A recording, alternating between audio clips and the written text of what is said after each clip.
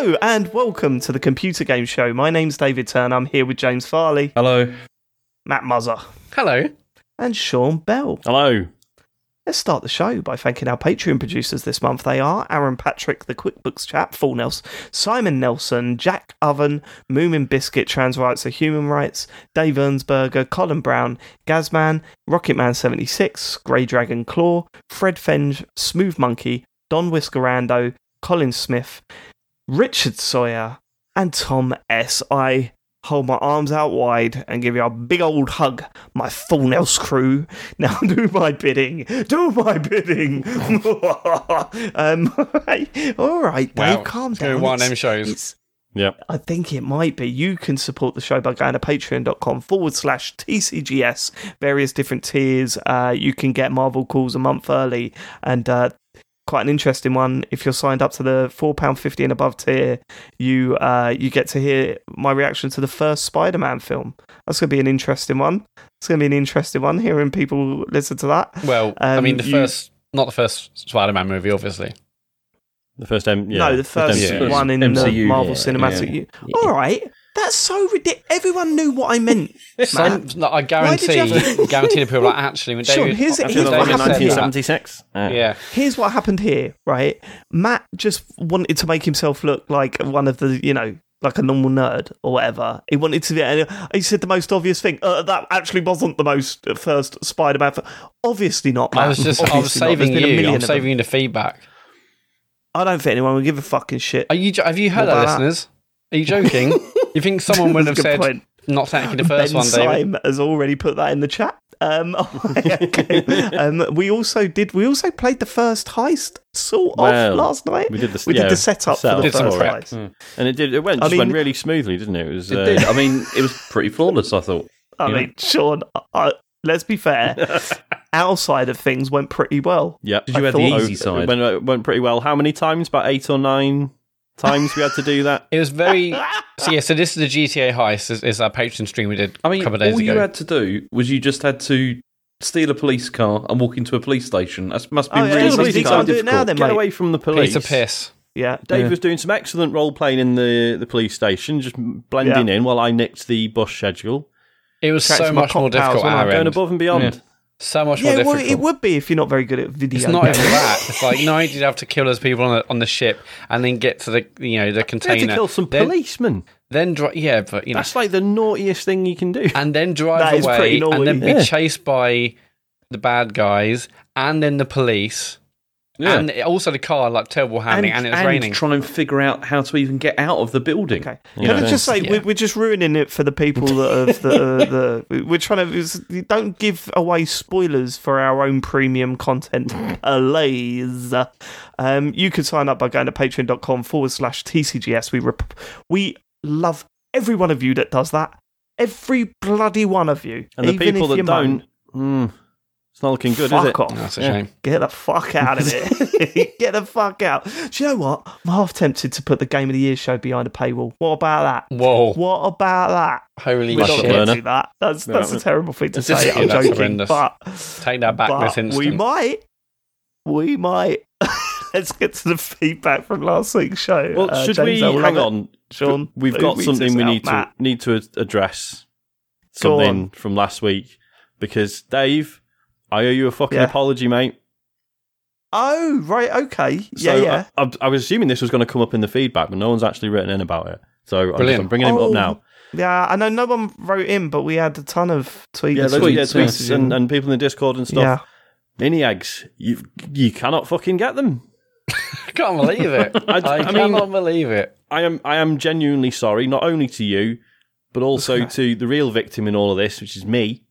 Because I've been ripped out of the world I thought I existed in, where you can just get mini eggs whenever you want, and now it turns out you fucking can't. And No need to call me that. I'm bereft. Listen, I think what are you apologising for? Just getting it wrong. Yeah. And for Didn't you want to apologise for the way that you spoke to me? Because it was really hurtful. Here's what happened after the show last week. We stopped recording. I went into the front room. Joe was asleep on the sofa, and I woke her up, and I said, "Joe, you can get mini eggs. And she said, what? I said, you can get mini eggs all year round. She went, can you? I said, yeah, not only that, Sean said he will send us some because that's the way he spoke to me. Yeah. And I felt stupid, Joe. I felt stupid because I thought you couldn't get them all year round. And it turns out you can. And she said, well, I don't want to be with you anymore. And we're currently going through a separation process. Okay. And then it turns out it wasn't true. And you were so mean to me. Both of you and Matt. I mean, Matt's sidetracking. He hasn't apologised. Well, no, I was waiting for you to do your bit and I was going to apologise once you finished your spiel. Well, Didn't want to be rude. Well, yeah, I don't know if I'd have brought your name up. I don't think you would have done it. I think you would have stayed quiet. Yeah, exactly.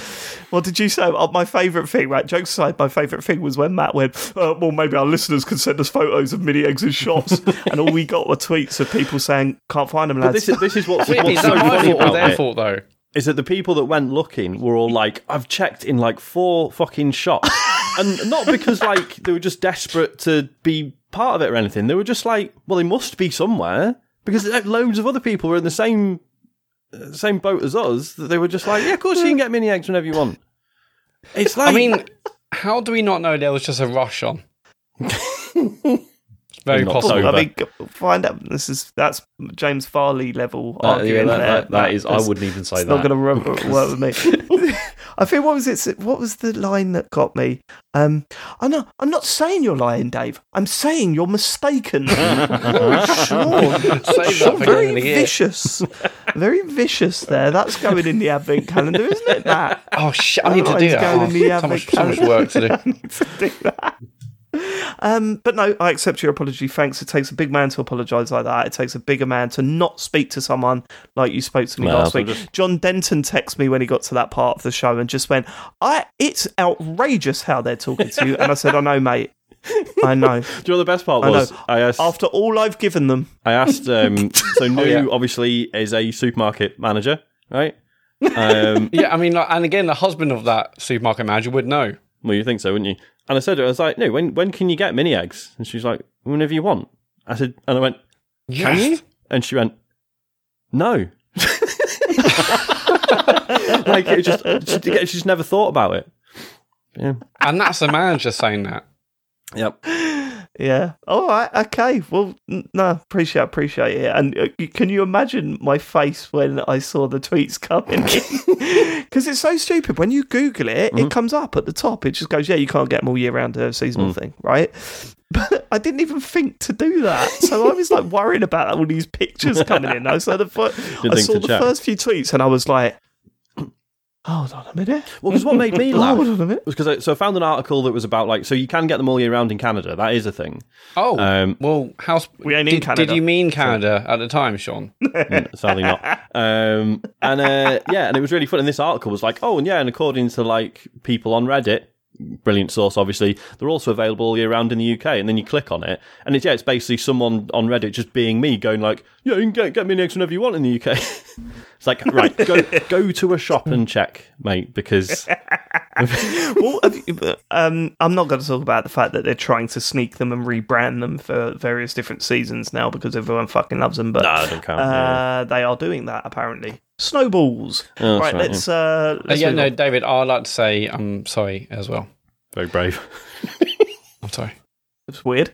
I mean, you sat in the back there, you didn't really say anything. It feels like, how comes when Sean apologises, it feels genuine, and when Matt does, it's for points? Like, also, me too. Like, he's going to clip that and say the apology episode where the boys finally apologise to David, and it's just Matt's bit going, I apologise, David, yeah. It just doesn't feel genuine. It feels like a tweet. What does that mean? Well, you know what it means.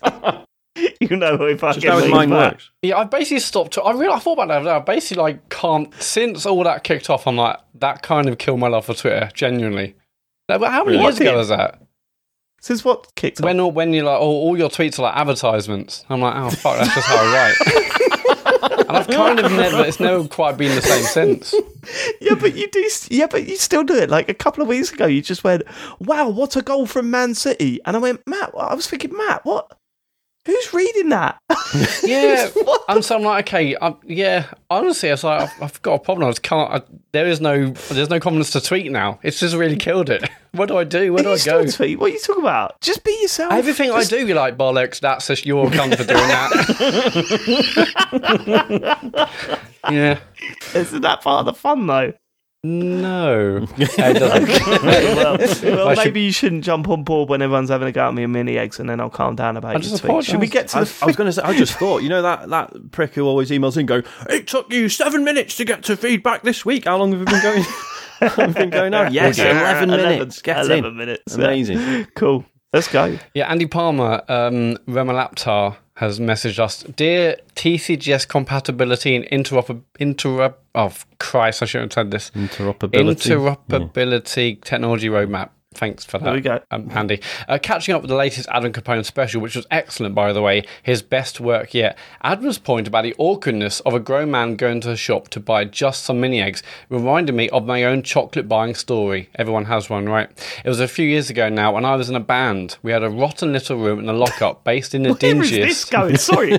I've got this is a weird setup, right? It's what he's done. Because when you do a setup to an email like this, you drop in like bits that you're going to come back to, obviously. And this is just, we've got my own chocolate buying story when I was a bit in a band. This is bringing it's up two things.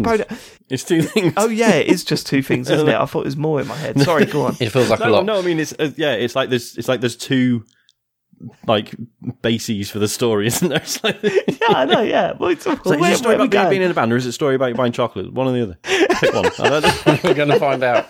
It was a few years ago now when I was in a band. We had a rotten little room in a lockup based in the dingiest of Birmingham's back streets.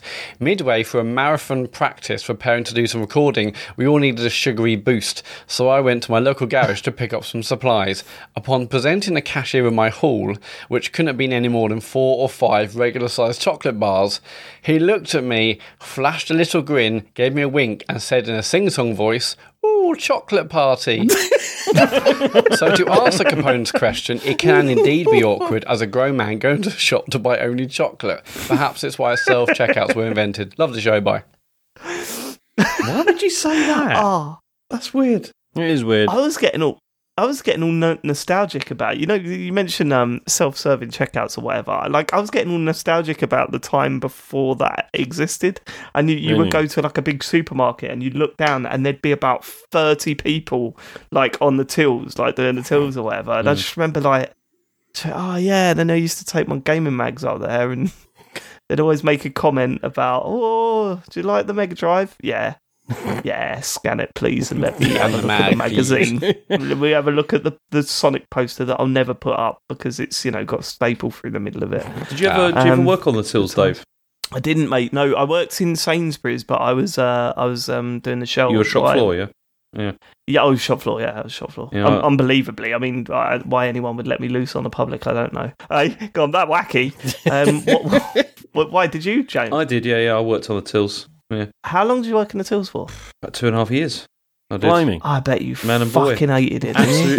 Absolutely despised it. Like, James, despised it. Yeah. James, what was your patter when someone came to the till? He had no patter. He'd be one of the ones that just don't talk to I love you, but I also don't see you as a type like, oh, good morning, how's it going? You okay? Here's your shopping. Yeah, you see, they're always telling us to do that. Like, it was always that. And because, you see, I worked at the co-op, and then so you had to go through the whole, have you got a dividend card?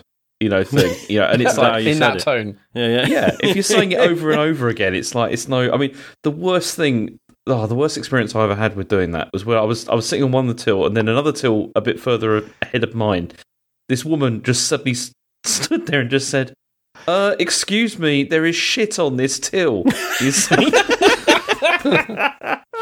what it was like down the other end. Like, at the packing area, somebody had there'd been a baby there or whatever. That this woman had left there was actual being a baby, and then just taken it and then just left it there. So it was and then oh my god, supervisor turned up. She was like, "You need to clean that up," and the person on the till was like, "I'm not cleaning that up. It's disgusting." And it was like a whole thing. Yeah, it's great. Yeah, I mean, I just imagine you sitting there just going like with various different items, like some water, beep, So, you know, some crisps, beep, or nappies, beep, cheese. Excuse me, did you just take a bite out of my cheese? Yes, I can't help myself. You should have put it in a fucking lockbox. But no, I prefer the shop floor. The shop floor was better. Put a long way to that joke, wasn't it? We got it. We got it. A big old build up to that joke. Thanks, man. Right. Garrison Savannah, I'm not a game dev, but I work in software development and I'm also a hardware nerd. And in my experience, it's much easier to develop for a platform that has the same architecture but different resources, e.g. making sure software run on x64 Windows systems that have different amounts of RAM and CPUs is much easier than developing software to run on totally different platforms like Linux or ARM. This is about us, you know, last week talking about Series X versus S, and with S as the bottleneck. So I think it takes much less work to make sure a game can run on Series X and S than it would to have it run on Xbox and PS5. As for third-party game devs, I would have thought it comes down to making a title available to as many players as possible. They don't develop on PS5 and Xbox out of the goodness of their heart. They do it so they can sell to more players. Since I think there will be at least as many Series X out there as Series S as much as Series X, citation needed, it seems weird that devs would be complaining about having to develop for Series S, but not for having to develop for PS5 and Xbox. I would have thought that cutting off 50% of the Xbox market would have been a bad business decision. At that point, would it not be better off just developing for PS5 exclusively and saving the Xbox development costs completely? As I said, I'm not a game dev, but I think a lot of software development is universal, and it doesn't seem reasonable to gut out half of your markets when the development for it is on the same platform and architecture, and it's just a case of optimizing for a different level of resource. Keep up the great work, guys. Was 100% worth upping my Patreon for the first high stream. From Garrison Savannah. Thank you, Garrison. Thank you so much for the feedback, Garrison Savannah. I mean, I didn't understand most of it, but that's because I'm thick. And as long as I recognise that, then you can't sue us. You know, broadly, it sounded like he was agreeing with me, so I'm well in favour of it. There was also Jim Trinker did an article on, I think it was Jim, on VG247 about this stuff, and it was just basically pointing out, like, guess what? Not everyone can afford a Series X or a PS5, and that's why the Series S exists, and that's why it was a shrewd move on Microsoft's part. So, like, you know, blame the current state of the world if you want to get angry at something, but it's not the Series S's fault. I'd love to know.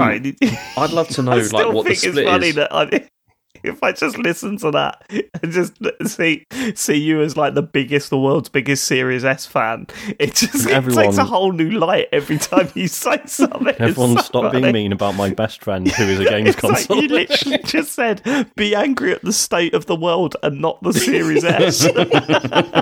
Sorry, James, I spoke over you. What was that? No, I'd love to know what the split is on Xbox, like how many Series S and how many Series X they've sold. I'd be really interested because I think, you know, I've even considered getting a Series S. Because I could just have it on my desk. Mm-hmm. I'd bet money that they've sold more Series S's than they've sold Series X. You'd bet money. Massively, real ass money. Oh, hell yeah. I don't think that's the thing in question, is it? I would have assumed that's definitely the case. Yeah, I would more S than X. Yeah.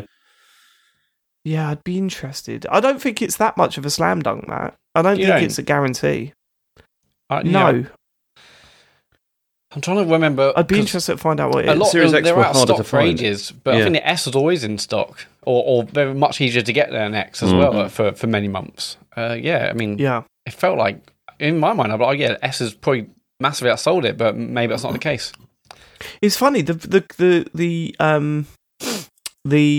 console that I've recommended the most to people has been the Series S, even though I don't own one, because I speak to people in real life. I speak to people that aren't into video gaming that much, and you know, I'll tell them like, oh yeah, I might pick up a new, you know, what's a good racing game? I might play a new racing game, and I don't want to go, oh, get one of the £450 you know, like I'd love to sit and show them, say, a Gran Turismo and let them feel the controller and all that sort of stuff. See the intro. But what's the fucking point?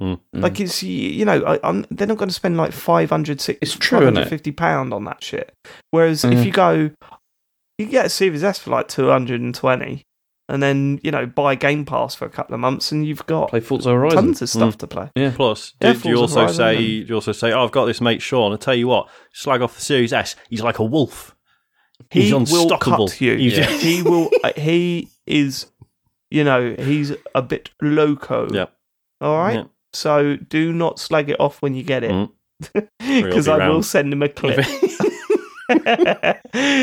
I mean that's even more threatening in that hat. But right, okay. Cool. That, Gary that's it. Dutton, just a quick one. Disappointed that last week's pod wasn't called 100% silent sex. It was definitely in the list. It was in the short list, but titles. the cheese stuff was just too good. Plus, because people enjoy the anticipation of like waiting for the episode title to come up, it's kind of a shame when it's in like the first 5 minutes. Right? Yeah. So I love it I when think it's we later on. made the right decision. I'll tell you something. No, it's 100% silent sex was late on, wasn't it? I thought it was during like feedback and stuff. I think it was from feedback. Yeah, 'cause Yeah, it was the- early. Oh, was it really? Yeah, 'cause it's like the Did- lock stuff, isn't it? Also, Matt gets funny when there's even the slightest rude thing in the episode title, right? I'm just like not sure what that does to, So we're Yeah. definitely not getting shit on the till as the title this week. Oh, shit on It's the probably- till would be it's probably fine, such of course, a good but, title. Yeah, I'm sure it's Such a probably good fine. title, Matt. That is a good one. Nah, it's too early. Shit on the till. Too early in the episode. No, Matt, that's not the real reason. Matt's I mean, well, we worried can about the try word it. I shit mean, I'm in sure it. it's probably not an issue at all. I don't know why I'm being. Can we just worried call about the it. episode "Piss Cunt Bastard Wank"? Yeah, yeah. Let's call the episode "Fuck My Cunt" and see what happens to it. Okay. Okay. What's the next one? Next week, Matt? That's a little bit too strong for me. That Yeah, a bit harsh, Matt. that Matt. Oh, Rein it in, I thought rein you it said in, you yeah. wanted swears in the episode title, Dave. You changed the tune. Yeah, tell you what, if you're so comfortable with it, tweet it now. Just those words. Go on, tweet it now. No, Come I on, if you're can't. so Not from my comfortable with personal it, Matt, tweet it Not now from my from personal your account. personal account. No, Why not? Do it from the XR Gaming one then. definitely not. That'd be game over. Just no, it was like an exclamation. It was just like, meta. oh my god, oh fuck my cunt. Hashtag. No, because I get fired. Yeah, Okay. why it's Is it- funny. That's what I said. It is funny. Ryan Zhao, is that how you pronounce that surname? It's like Chow, I think. Isn't it? James, I don't know why am I interrupting. James, this is your field. What? James, Hey, already, yeah. James didn't even know what's going on. Oh, just laughing. Sorry, How do you pronounce Ryan's surname, please? I believe it is Chinese in origin. it's Ryan Zhao. It is Chow. Yeah. Okay. Okay, Ryan Zhao. Oh, God. Hey lads, every time it's brought up, I feel like the Xbox Elite controller is a bit unfairly represented. I'm not a pro gamer, Oh, leave off, Ryan. nor even someone who plays online or competitively in any capacity, but the Elite Series 2 is by far my favourite controller I've ever owned. The back paddles make such a big difference that I'm a bit disappointed they're not standard on all controllers by now. It's nice to be able to map button combos onto the paddle, so for instance I can mount my horse in Elden Ring in one paddle press instead of holding Y. Right. To do a shortcut, and it makes more comfortable to pull off certain button combinations in Monster Hunter, Fighting Games, etc. Plus, Steam has great button remapping options, better than Microsoft's capabilities, to be honest. And playing a Steam game, I can typically set one of the back paddles to take screenshots, or one to play or pause music or podcast on my computer, set the other two to do useful game-specific functions or macros. Not revolutionary, but really comfortable and convenient. It feels great to hold, the rubber grips are nice, the D-pad is great, the rechargeable battery lasts an incredibly long time, and it's not going to completely upend anyone's gaming lifestyle, but it has a lot of really nice features, even for people who don't care about the competitive element. By the way, I'm writing to you from the International Space Station. We just had our daily meal of blobby toothpaste, and we're just about to go upside down, so all in all, a pretty good day. That's brilliant. Yeah, I giggled when I read that. We're It's just good. about to go upside down.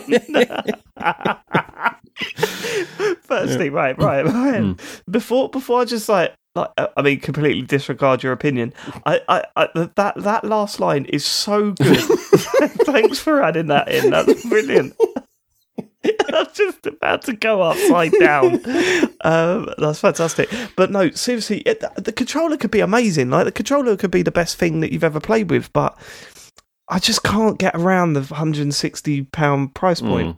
Do you know what I mean? I can't get through that for a controller, which is silly because it's the thing that you're using to operate your console. And, you know, I suppose at the end of the day, if you got the money, whatever, but £160, like, that's £100 more than a standard controller. It's a lot of pounds. You know, a lot of extra that's pounds. a lot of pounds, isn't But it? then, like you say, it's That like is a lot of pounds. It's like when you get a new phone, isn't it? And you think like, should I get like something really good, or should I just put up with the one I've got? And it's like, no, I use this constantly.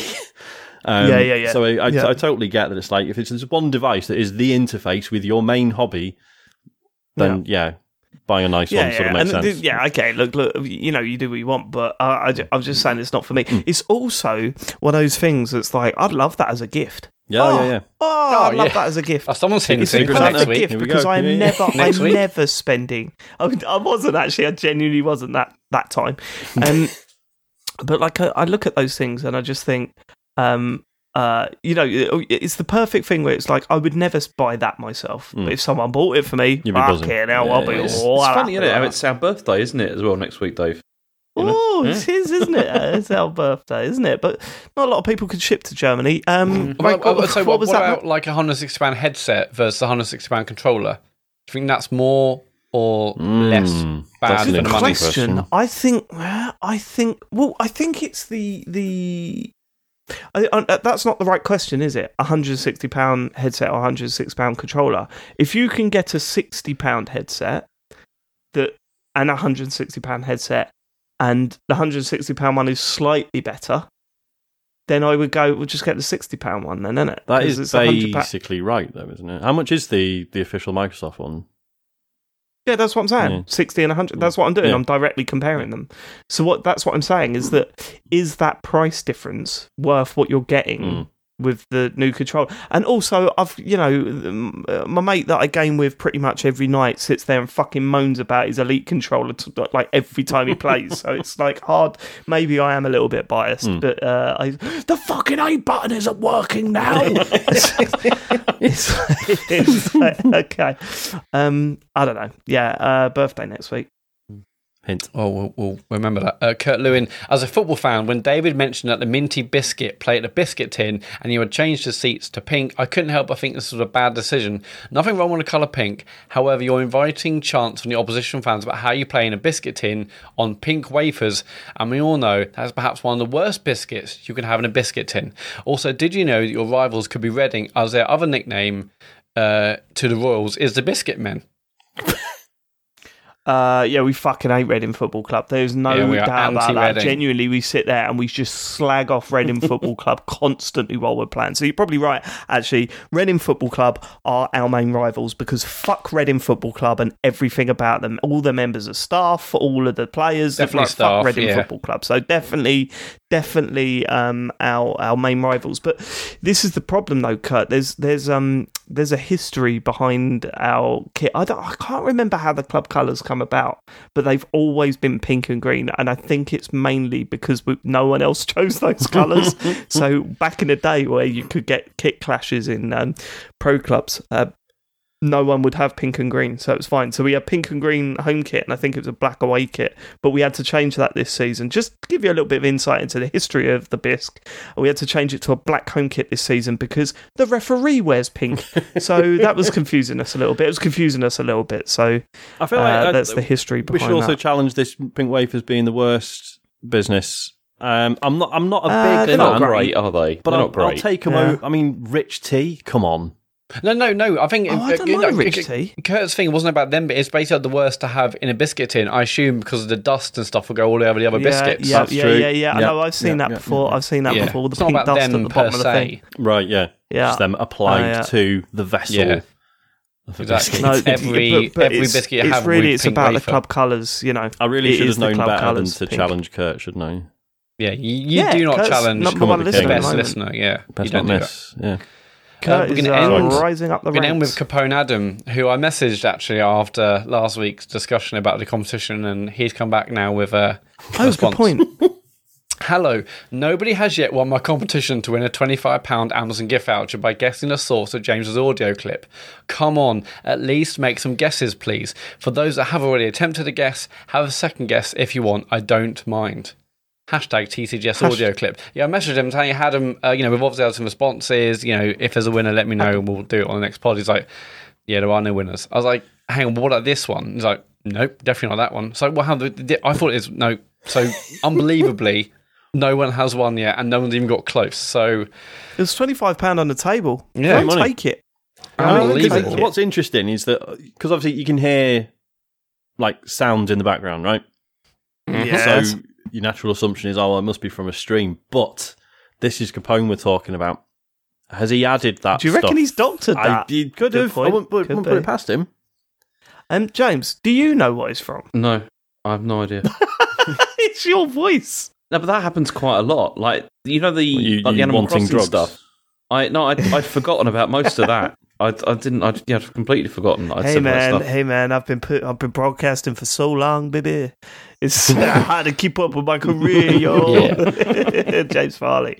So that's it for the feedback, Matt. Yes, but basically, keep guessing, and you could win a £25 Amazon voucher. But if you want to leave more feedback or a guess at that competition, go to tcgs.co/deartcgs. Nothing about cheese being locked in boxes. There's a question. Nothing. There's a question about it. Okay, all right. yeah. Well, we'll come back to that then. That's unbelievable. Okay, right. Let's get to the news. James Farley. Okay, so Microsoft have missed their Xbox Game Pass growth target for the second year running. So there's been basically this week. There's been all the financials have come out for various different companies, but I'm just going through the gaming stuff that we probably care about. I want all the non-gaming stuff as well. No, Can we have that? I want to know how Dyson are doing. yeah. How did you? I often think about them, Dyson, and I think about was it the who makes the toothbrushes? Which Oral one? B, Oral B, or whatever. Yeah. Well, how do they sit there? And also Gillette with their razors, because they sit there and go, right, we need a fucking new idea. Another razor blade in it? No, there's 12 razors in our last one. We can't just keep adding razors to it. There's got to be my favourite was one that was like a battery in it and vibrates. So we can make it Why? vibrate. Yeah, I've seen that. Doesn't matter. Not This good. one's got a ball in it. Well, what makes me laugh is when they added like the other blade on like the other side. Which is amazing because that's because they realised they'd added so many blades to the main bit. There was no Blades, you precision. couldn't It's a get into problem the that nose. they created. Like, yeah. But it's the same with Dyson as well. It's like you've made a really good Hoover there, and you've made it like the whole idea is that you're giving people lifetime guarantees. But we need to sell more. Yeah. I know. Oh shit! What are we gonna do? This one has got. I don't know. What happened with it? Because I remember years ago there was like an infographic like they always used to do the rounds where it was like James Dyson paid more tax than like Amazon and eBay and everyone else in the world combined in the UK, and it was like they were held up as this example of like, oh, James Dyson's really cool, believes in paying tax, blah blah blah blah. Isn't he a total fucking wanker? He is, yeah. It's Yeah. He was right, we don't want your money then, Brexit James. supporter. Yeah. He was well into it, yeah. Yeah. So I don't know. It's just weird. Anyway, Microsoft's financials. Can I continue? So anyway, Sorry, yeah. so Microsoft had targeted a 73% growth rate for Game Pass for the fiscal year. That is 30th of June. what a ridiculous target! 73%. That is They mad, wanted isn't to, it? but they managed 28% instead. So that was it's a bit of a difference. A bit short. And the previous year they had a target of 48%, and they managed 38%. So they did better last year. But I mean, So it's it's funny slowing that, isn't it? down. It's like they still didn't do so well, but they're like, we're going to nearly double like the goal for this next year, even though we didn't hit it this time. I'm assuming these are figures that are back from Yeah. when they were looking at projections, early Well, projections. yeah, I mean, or I whatever, think but- we know the reason why I had a massive growth Yeah. target this year because of the huge titles that then got pushed to next year. So Yeah. then also Game Pass accounts for 15% of Microsoft's contents and service revenue.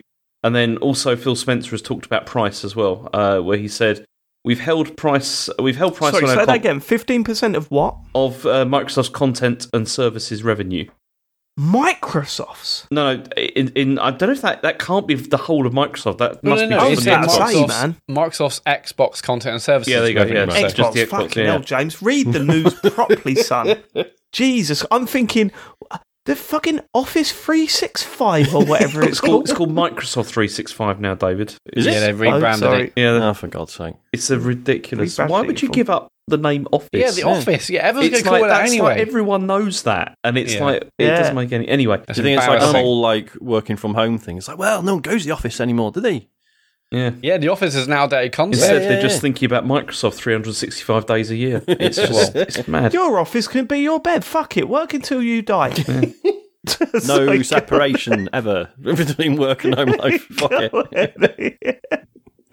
So then also Phil Spencer has talked about price, and he says, we've held price on our console, we've held price on games and our subscription. I don't think we'll be able to do that forever. I do think at some point we'll have to raise some prices on certain things, but going into this holiday we thought it was important to maintain the prices. Yeah, so there you go. Well, I mean, again, imagine raising the prices when they've released like no major first-party games on the Yeah, system. no, they Well, can't that's- raise the that's- price, yeah. That's the reason for that. I mean, because also the other thing that happened is that because it turns out that their software sales have like declined, but their hardware is up. Like they've done like reasonably well with that. Okay. And it says Microsoft attributed the slide to declines in both first-party and third-party content. And they said with lower engagement hours and higher monetization, partially offset by growth in Xbox Game Pass subscriptions. And so, yeah, basically, there's not been a lot of Game Pass games. that's this the year, problem. have there? Yeah, there's not really been enough games to do that. I think there's been Where's this enough. going? There just haven't been many like AAA tentpole ones. Yeah, have there, they've so released. it's No, hold on. They've released content. That's Yeah. fine. But when you look at previous years, there's always been like 4 or 5 games where you look throughout the year and you go, "Fucking hell, how are we getting this?" Well, Do you it's, know what I it's mean? that, and also the fact that they own all the studios, and it's like that they haven't produced.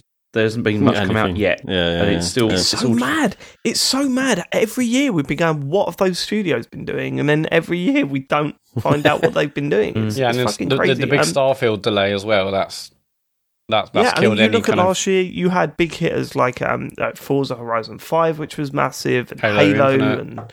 and, you look at this year and you go, yeah, it's not really been anything, has there? But you've got to be Viking was expecting good. that, like next year. But go on, Sean. I was just going to say, like they bought Obsidian, and Obsidian are doing what looks like a sort of Elder Scrolls-ish, first-person big RPG. I keep forgetting Avowed, yeah. That's the one. Yeah. But in that time, like we've seen, like Grounded and now Pentiment is coming out in like next month, I think.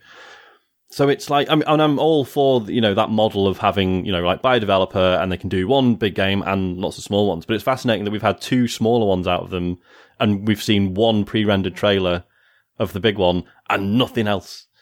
It's funny you bring it up. I saw like a thread on Twitter about the fact that the official Xbox account, either the general one or maybe the UK one, has mentioned Pentiment like once, and that was a reply to another tweet. Like apparently there's a new trailer out or something the other day. They did a tweet about it. And I was like, this is an Obsidian game. Like, what's happening there?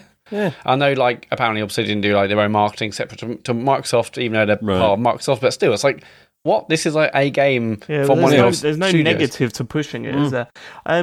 Yeah, no, it's weird. I do wonder where this is going because, subscriptions will go up and down. They'll bobble. How long before it becomes, oh no, we're trying to get as many people in as possible? How long does it get to a point where it's like, we've kind of got as many people as we're going to get at this point? Well, Phil Spencer said that actually. Like he said at one point that they maybe have as many people as they're going to get on the current user base, basically. Like all the people that own Xbox are going to subscribe probably have subscribed at this point. And then how do we get to the point where he says, fuck, that really is not what we were expecting. Our budget so way off. Like we're gonna have to start saying, I don't know. no. I still think it can grow further with more consoles as well, and also with the cloud stuff. Because the thing is, we're saying this about how there's not much has come out yet, which is true. Like from all the studios they bought, but surely they're going to start next year and maybe the year after. There's going to be like continuously releases, right? There must be. They must have like 5, 4, 5, 6 whatever games coming out a year. That are like big things. I don't think there's been any sort of specific news about this, but just rumours that they're doing everything they can to get a not Genshin Impact, but a Genshin Impact on it. Because they felt they missed out, didn't they? Yeah, because they still need to sort of break China, really, don't they? So that would be. I don't think they ever will break China. No, they won't. Is that bad? So they're because never going to do it, are they? Not with consoles, no. Because although it's been released over there, it's like the Xbox. People that are paying Genshin Impact are not paying that on consoles. That's being played on Mostly. PC. Yeah, and and presumably, and stop me if I'm wrong, James, but presumably the government over there is not going to allow them to become a big force in that country, right? Well, they'll do everything they can to stop it, right? It's not a case of stopping it. It's a case of there's not a culture of like console ownership either. of like no, I people get that, into but that. say and they it's- started like tapping into that market, isn't it the whole idea that the idea of a fucking Western company? I Like, think that's exploding okay in and of over it, itself, that- isn't it? It's more just in terms of like the content will be strictly Yeah. monitored. And, the content's more of a problem, and restricting and making sure that it follows like all the various regulations. But then also you've got companies like Tencent that are like they're the dominant players that are, and all their stuff is pushed mostly on PC, not on consoles. It's it's just not a market like for that really. It's so it's going to be interesting. It's going to be interesting because you've also got, say for example, Sony that are trying to compete with this now. And when are they going to get to the point where they go, oh, actually, it's not really worth competing? I'm not saying this is not successful. I mean, it could be successful as it is now. It could be succeeding. We don't really know. But what I'm saying is that there's got to be limits to how many subscription services people are willing to subscribe to. There's also this ridiculous economy problem that we're feeling definitely. I don't know about anywhere else, but definitely in the UK, everyone is like, oh my god, everything is fucking way more expensive all of a sudden. What the fuck? So people are starting to tighten their belts with I mean, subscription services is the first thing you look at, isn't it? Where you go, do I really need this? So you do wonder if they're going to head into a bit of a less successful future with this. It's strange, isn't it? Yeah, it's interesting. James, I'm not sure, did any of the news mention the fact that the Keystone device has been cancelled? No, I hadn't heard it had been cancelled. I heard that it was Phil Spencer saying it was like years off. Yeah, like they said it was. Yeah, basically, there's like an interview with Wall Street Journal, and someone asked about that device that was, it was like pictured on his shelf and all that sort of stuff. And the quote is, Keystone was something that we were incubating internally. Late spring, we pivoted to working with Samsung. I still have the prototype. Will we do a streaming device at some point? I expect we will, but it's years away. Yeah, right. I mean, that's I thought that would be like a slam dunk. Get that. It seemed like an easy win, really. Yeah. Yeah, but obviously there's now got a Samsung partnership, and they'll do it that way. But this feels maybe they want to build relationships with more TV manufacturers, and that's rather than having like their own device competing with them. It would make sense to just have it built in, like the Netflix app and Disney Plus and stuff. That does make sense, but for people who haven't got the latest TVs, this felt like it would be an easy thing, but clearly they've done the numbers. I was going to say, it's not worth it. They've got data on how much easier it is to convert someone who, like you say, they just see it as an app on their television, and it's like, oh right, what's this? And then they just sort of stumble into it rather than having to, obviously a streaming stick would be much cheaper than a console, but it's still going out of your way to buy a device. The problem is that's not going to happen.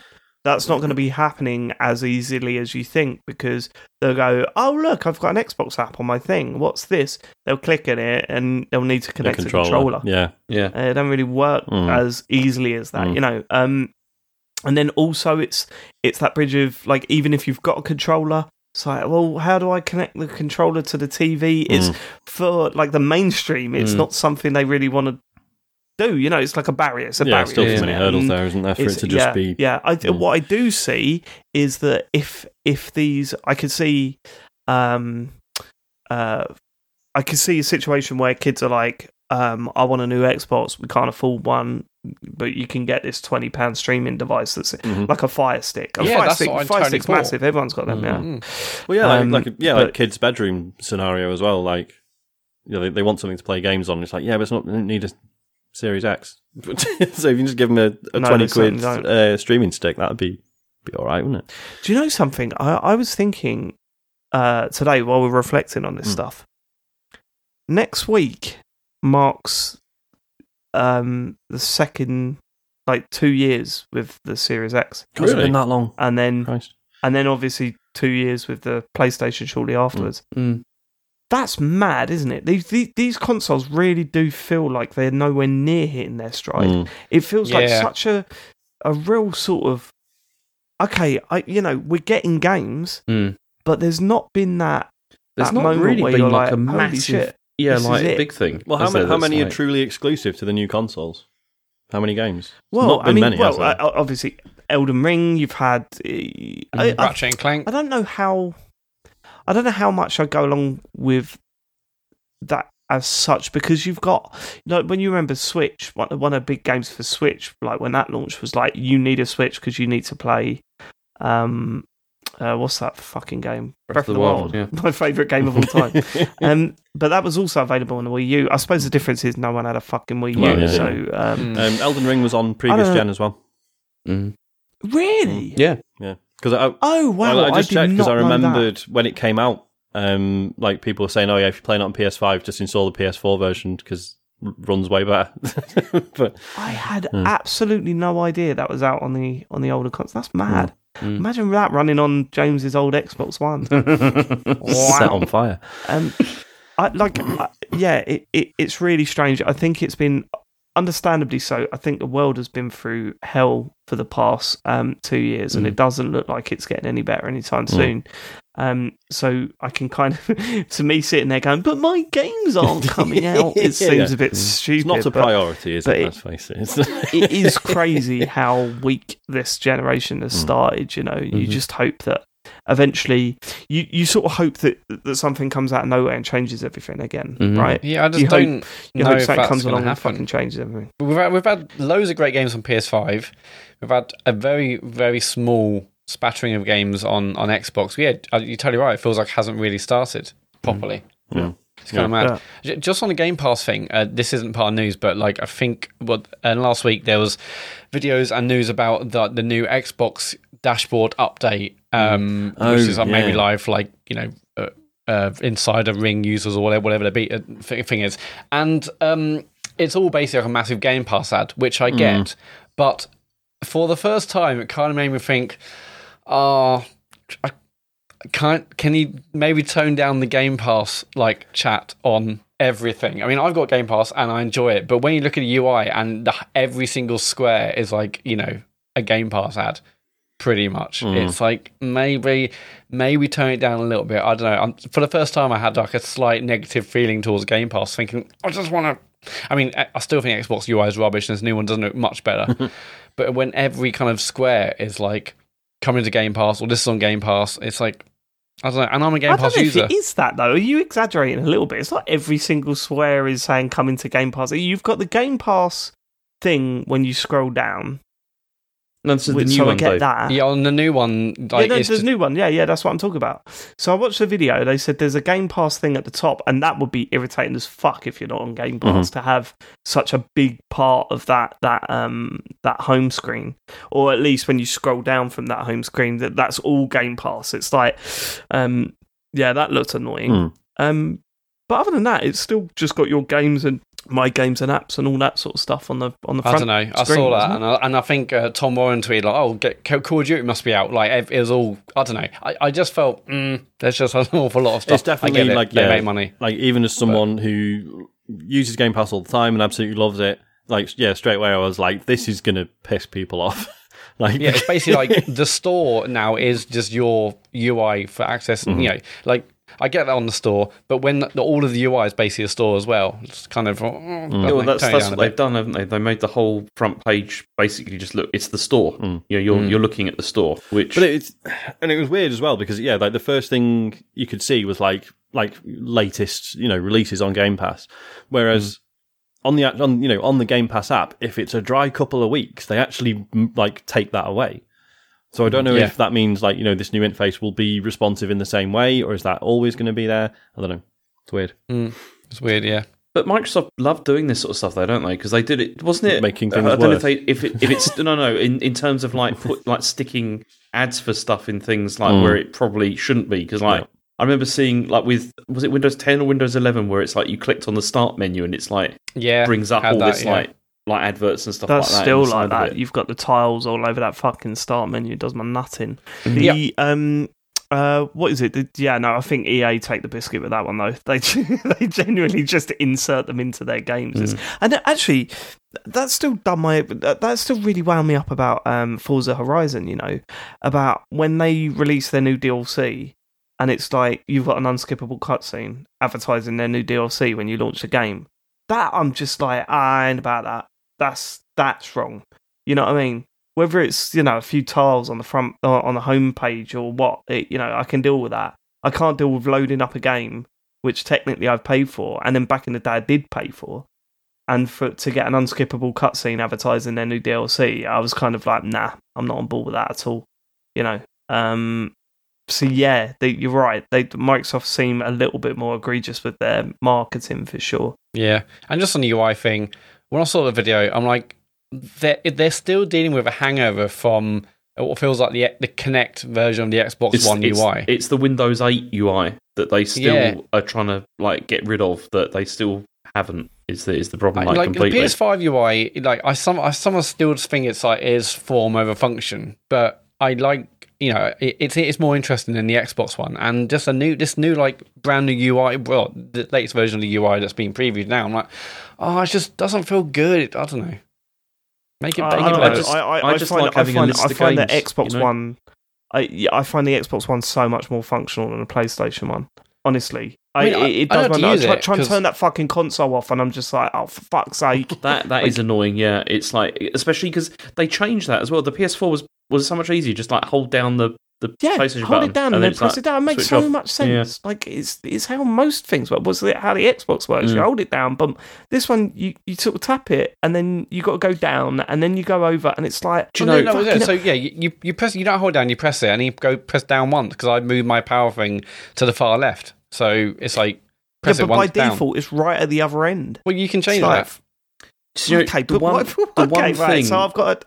The one thing that I really wish that Microsoft would add to the Xbox turn-off thing is, you know how like you can choose if you want to switch off, like completely switch off, or if you want to do like power saving, that kind of stuff.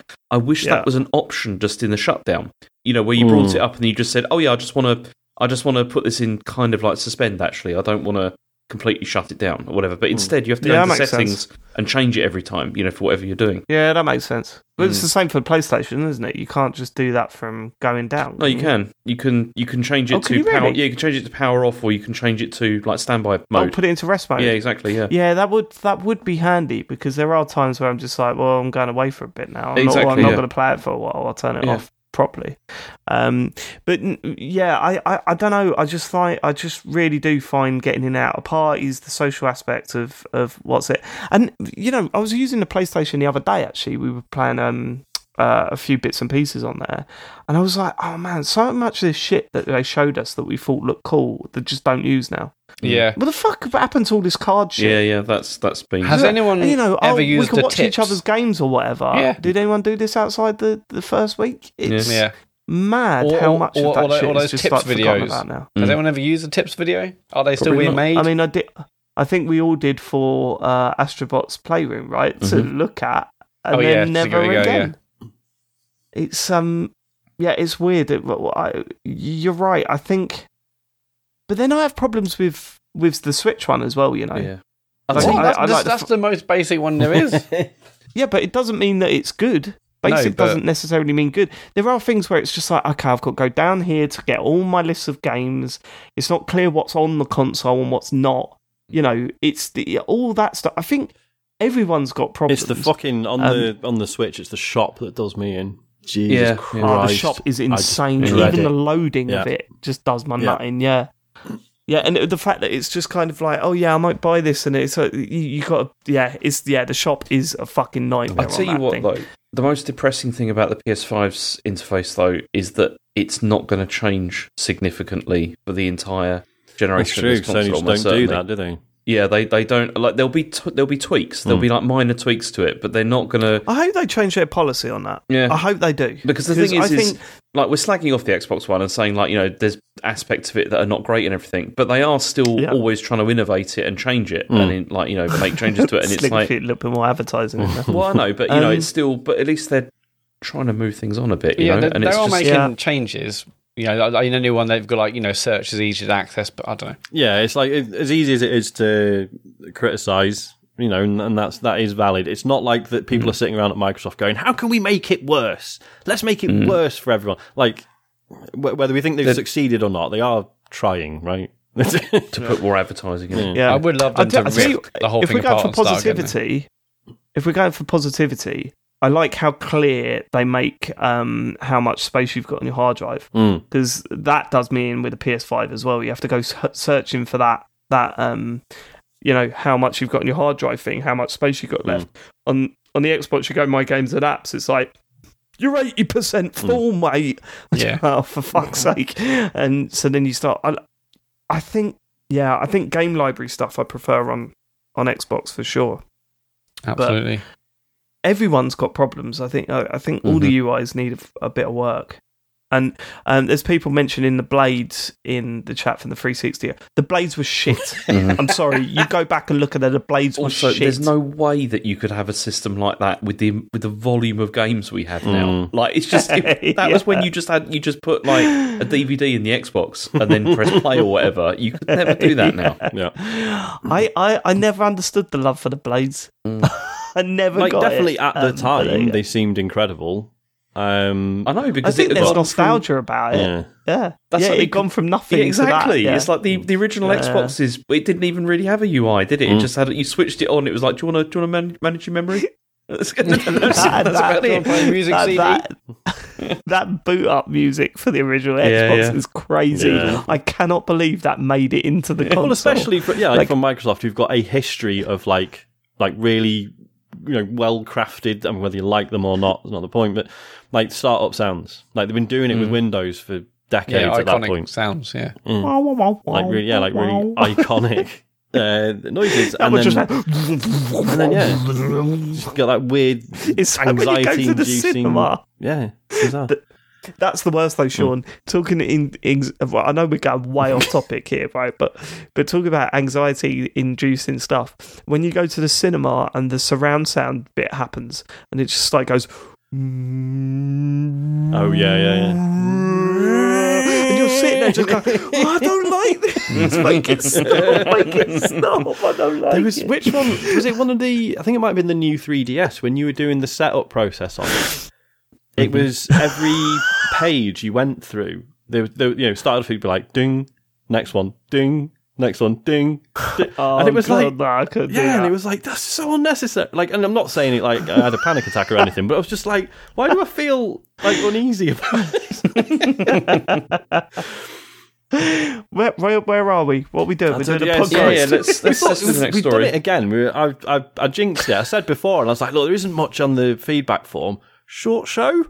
Question mark? And then I ain't being a funny, Sean. 25-minute I'm not being chat funny. about UI. We're only 57 minutes in, and we've got about 3 games to talk about and a couple of questions. I really wouldn't worry at this point. I think we're going to be all right. Let's play for. Okay, do you want to hear about Meta? Always. And what's happened to them? Always, yeah. I love a bit Good of news, Meta. I Love a bit of assume. Meta. So their profits have gone down sharply. Hooray. So what it is their revenue it was 28 billion, which is down 4% year on year. But they Why must does be everyone want gutted. this to lose? Like, it's so funny. Everyone seems like really happy that it's failing. We all like VR. I know, but it's Meta, isn't it? That's the reason why. It's like. But anyway, so then the operating income was like down 46%, and their net income was down 52%.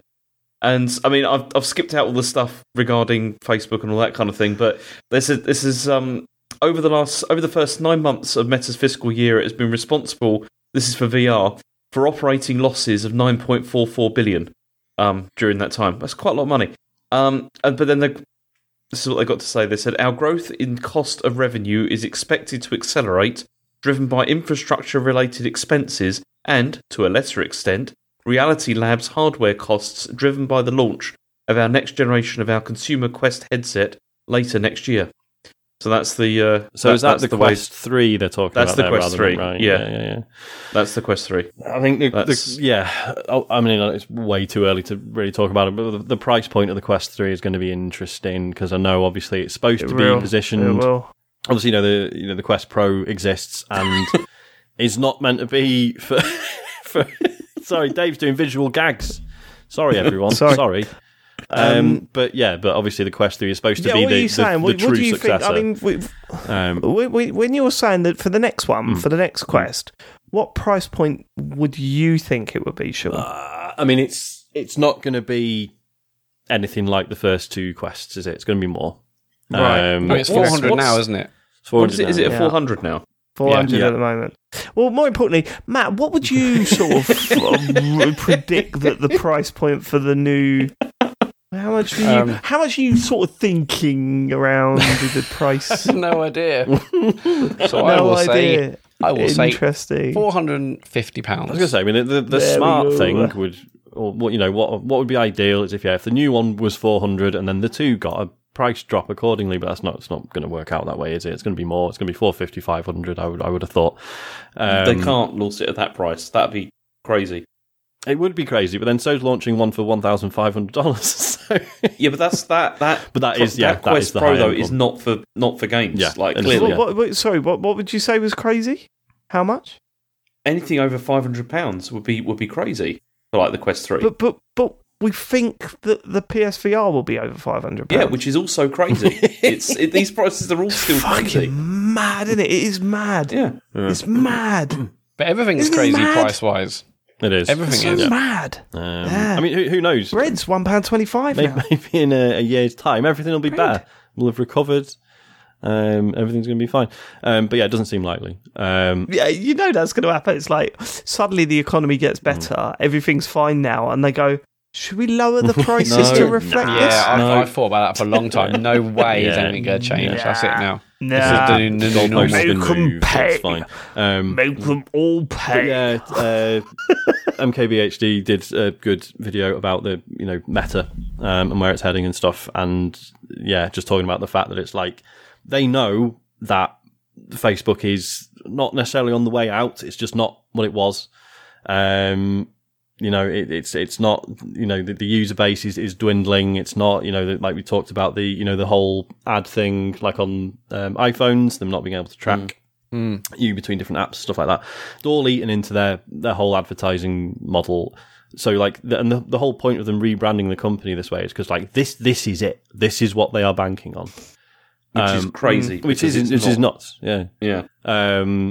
And I mean, yeah, it's worth watching the full video. But yeah, he's just saying like, oh yeah, they're not making as much money this year, and they're probably expecting to not make as much money next year either, because this is just fully what they are committing to, and they know it's going to be a long road. But it's just, I don't think they're going to get there, and I also don't think they're going to be allowed to get there either, because I don't know. The feeling for all this like metaverse stuff and all that kind of stuff does seem to have turned. You know what I mean? Like they're not, like before there was like a genuine interest of people being sort of like, what's all this about and everything. Now it has started to become a punchline, like for things. Do you think is that entirely because of how it was sort of initially tied to like NFT stuff, which is now seemingly, if not on the way out, it's certainly on the way. I don't think it is. I don't think people really care. I think it's more tied to initially. I think the introduction of this whole meta thing was embarrassing. Got off on the wrong genuinely, foot. I think it was embarrassing. I think it was so tone deaf. Like the video they put out, it was ridiculous.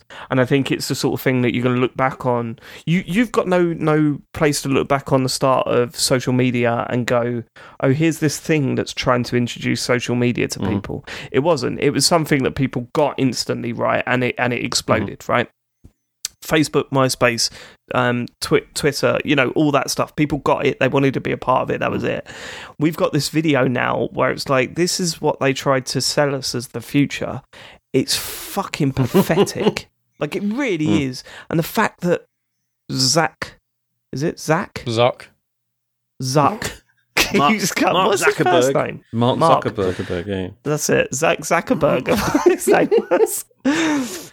Episode title. And the fact that he keeps coming out, and I just go, do you know what? You don't come across as a salesman, mate. You're a very rich man. He should not be in those videos at all, should he? He's not. He really shouldn't, should he? No. He really should. I think there's a place for VR in the future, and I think it will get better and better. Yeah, they're focusing on the wrong thing. They're seeing it as a replacement for social media, and it's not going to be that. It's not. As the gaming side of it looks great, it is something that people are really engaged with. as being something which this can go. But the whole thing of the Quest Pro, the whole point of that is really it's the more sort of the what's it called, Horizon Worlds and all that kind of stuff, and we're going to replace your office experience. Well, yeah, because it's the fucking knobhead from Heavy Rain, isn't it? That's what they want. That's what they want to do. Yeah, they want it to be like, right, you really put these glasses on, bang, you're in a virtual office. Which are great classes. No one's ever going to want to do that. Like, seriously. Not for an 8-hour working day. Jesus Christ. Like, it's insane. But even just doing it for like, for like video calls and stuff, it's hassle, isn't it? Like, no one really wants to do it, but you have to. No. And it's like... Well, this is what's amazing, isn't it? And this shows that, Facebook come out, your nan wanted to be on there. It was easy to use, and they want to look at pictures of, kids and holidays and all that sort of shit. Everyone wanted to be on Facebook. We have been through 2 years of Zoom calls, Teams meetings, this, that, and the other. And still now, when I go on Teams meetings, some people just don't know what they're fucking doing. And that's a very simple step. Yeah. That's a microphone, some headphones, and a fucking camera. Right, trying to convince people that virtual reality is the step for that. Virtual reality in the future is going to be fucking massive. Like, I've got no doubt about that. They haven't found how to do it yet. They haven't found how to sell that dream yet. And I'm really interested to see who does. Well, this is the other thing, isn't it? It's like, if there is going to be a metaverse or metaverses, plural, like, I don't want fucking Mark Zuckerberg to be in control of the only one. Like, I would if another company was also like tanking because they're trying to put money into this, I'd be like, well, fine, at least there's going to be competition and there's not going to be like a monopoly on this. But the idea of the metaverse being a thing, a part of our lives, and it's fucking the Facebook guy in control of it, that scares the shit out of me. Yeah, I mean, right now the only company really putting money in is this, but you've obviously got the other big players like Apple. It's been rumoured for years about their own AR, VR headset. I guess Amazon is another one with the big money. It's basically Amazon, Microsoft, Apple, Meta. Yeah. I think there's another like huge tech company, and then they're going to be the only ones really putting the money into it. We've seen all this public stuff. I mean, no doubt Apple and others are probably doing the research internally, but it's interesting because what happened to HoloLens? Microsoft's one. That's completely... I guarantee they're still working on it. The army bought like millions of headsets or hundreds of thousands of headsets, and the US Army using it, but in terms of consumer stuff, it didn't really get there, did it? Nah, I'm almost certain that's the way things will go. Some glasses that gives up information into the real world. I was going to say, because Google's Glass as well. Yeah. What happened to that? I mean, obviously, it's a it will happen. product. It will happen. The technology just was not there. It wasn't there. It will happen. They need to stop putting fucking cameras in these things for starters. It's too weird. That does my nuts in. It's too weird, isn't it? It's just wrong. It's just wrong. Just fucking turn your camera off. All right, we live in a CCTV state if you want to go, deep into it. I know it's shit. But also, I don't want people looking at me and possibly there being a camera on. Oh, it's got a light on it. Well, just remove it then. Yeah. Just remove the camera completely. It's just, that's the most easy way to represent of, oh, look what you can do, I think that's the way. I like it. Okay. Next story. Okay. Okay, we're done. Okay, so Naughty Dog... I can't wait to listen to that clip back 20 years into the future. And we're all sitting there listening to it back on our Meta headsets. We're also going, okay, guys, it's just audio that we're going to listen to now. There's no... Okay, so Naughty Dog are co-developing a new project in what they're calling a beloved franchise. So this was VGC spotted a job listing for a new PlayStation studio based in San Diego, co-developing an exciting new project with Naughty Dog. And so people are now speculating what this Naughty Dog. Naughty Dog. Yeah. Go on. So, I mean, obviously the speculation, could this be further Uncharted games or whatever? But then also the director of the Uncharted film has revealed that he is adapting Jak and Daxter for the big screen next year. And so Jak and Daxter were good characters, man. They were, and they were good games as well. Well, okay, the first one was brilliant. It was the first one was great, wasn't it, at the time? Yeah. Then they went for the whole let's make it all edgy and dark stuff and with guns, and it was less good. Yeah. We've got any Naughty Dog. We've got any bets on what this is going to be? Please be something new. It's not, though, is it? No, Beloved it's a franchise. It's not new. It's Sly Cooper, mate. I bet you. Bring it back. That's a good Bring one. it back. Last of Us 2 remake. You know. Well, hold on. Co-developing. They ain't get, so it's not going to be Last of Us. It's not going to be.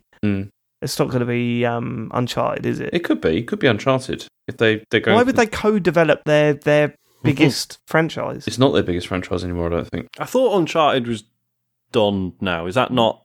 Right. Okay, James. I'd say. Okay. Would you say Last of Us is bigger?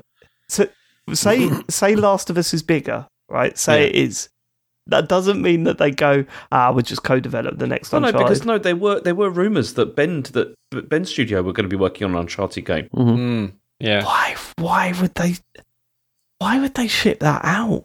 It makes no sense to me. Surely they want all control over that. Because I think the idea was that they were kind of done with it, and so, but they still want Sony. Obviously, still want to push the, yeah, push they it. still want the money. Yeah, I mean, I just want Naughty Dog to do something new now. I don't want them to just keep plugging away at Uncharted and The Last of Us. I want something different. Because they feel like a studio that could do something that takes things in a completely new direction, you know? Oh, definitely, yeah. 100%.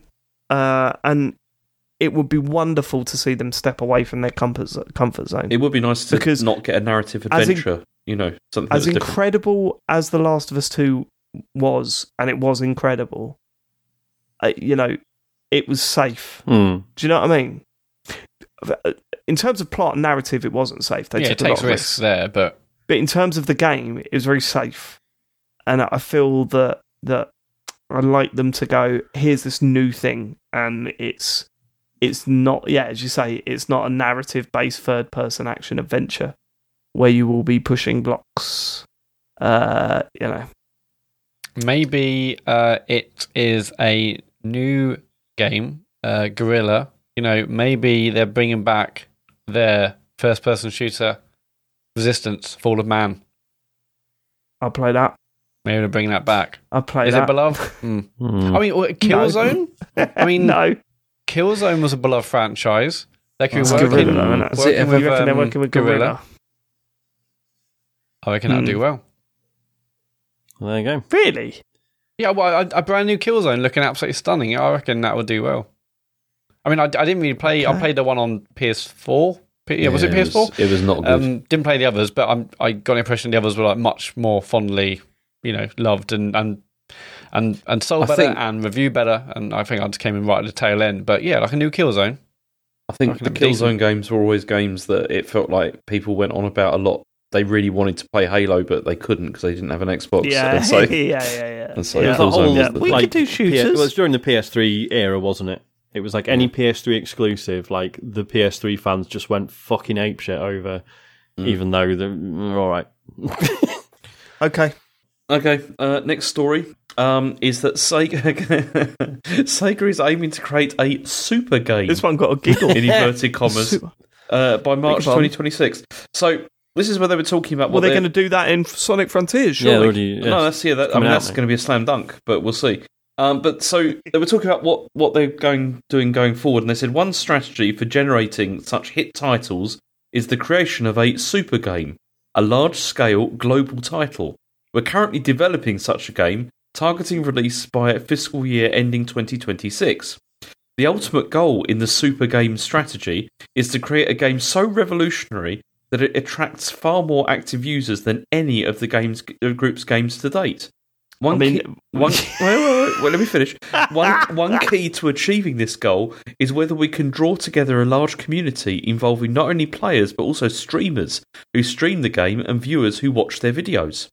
This isn't new. Yeah, that kind of community expands and further develops game content, adding value to the game that is unimagined by developers and sparking a broader movement, which can then draw even more users and grow the game's presence dramatically. So that's their super game, but we don't know what it's about. This is incredible. Yeah. This is incredible. It's like they've just heard about streaming. Well, no, forget all that. It's like, they're just do you know what we should do? Yeah, go on.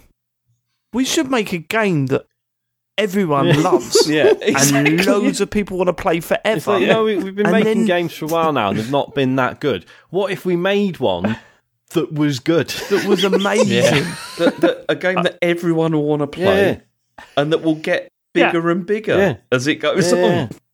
It's Let's play football, but let's be the best team the world has ever seen. Make a football team that scores more goals than the other football team. Than any other team that's ever existed. Then we'll win all the matches, and people like teams that win matches.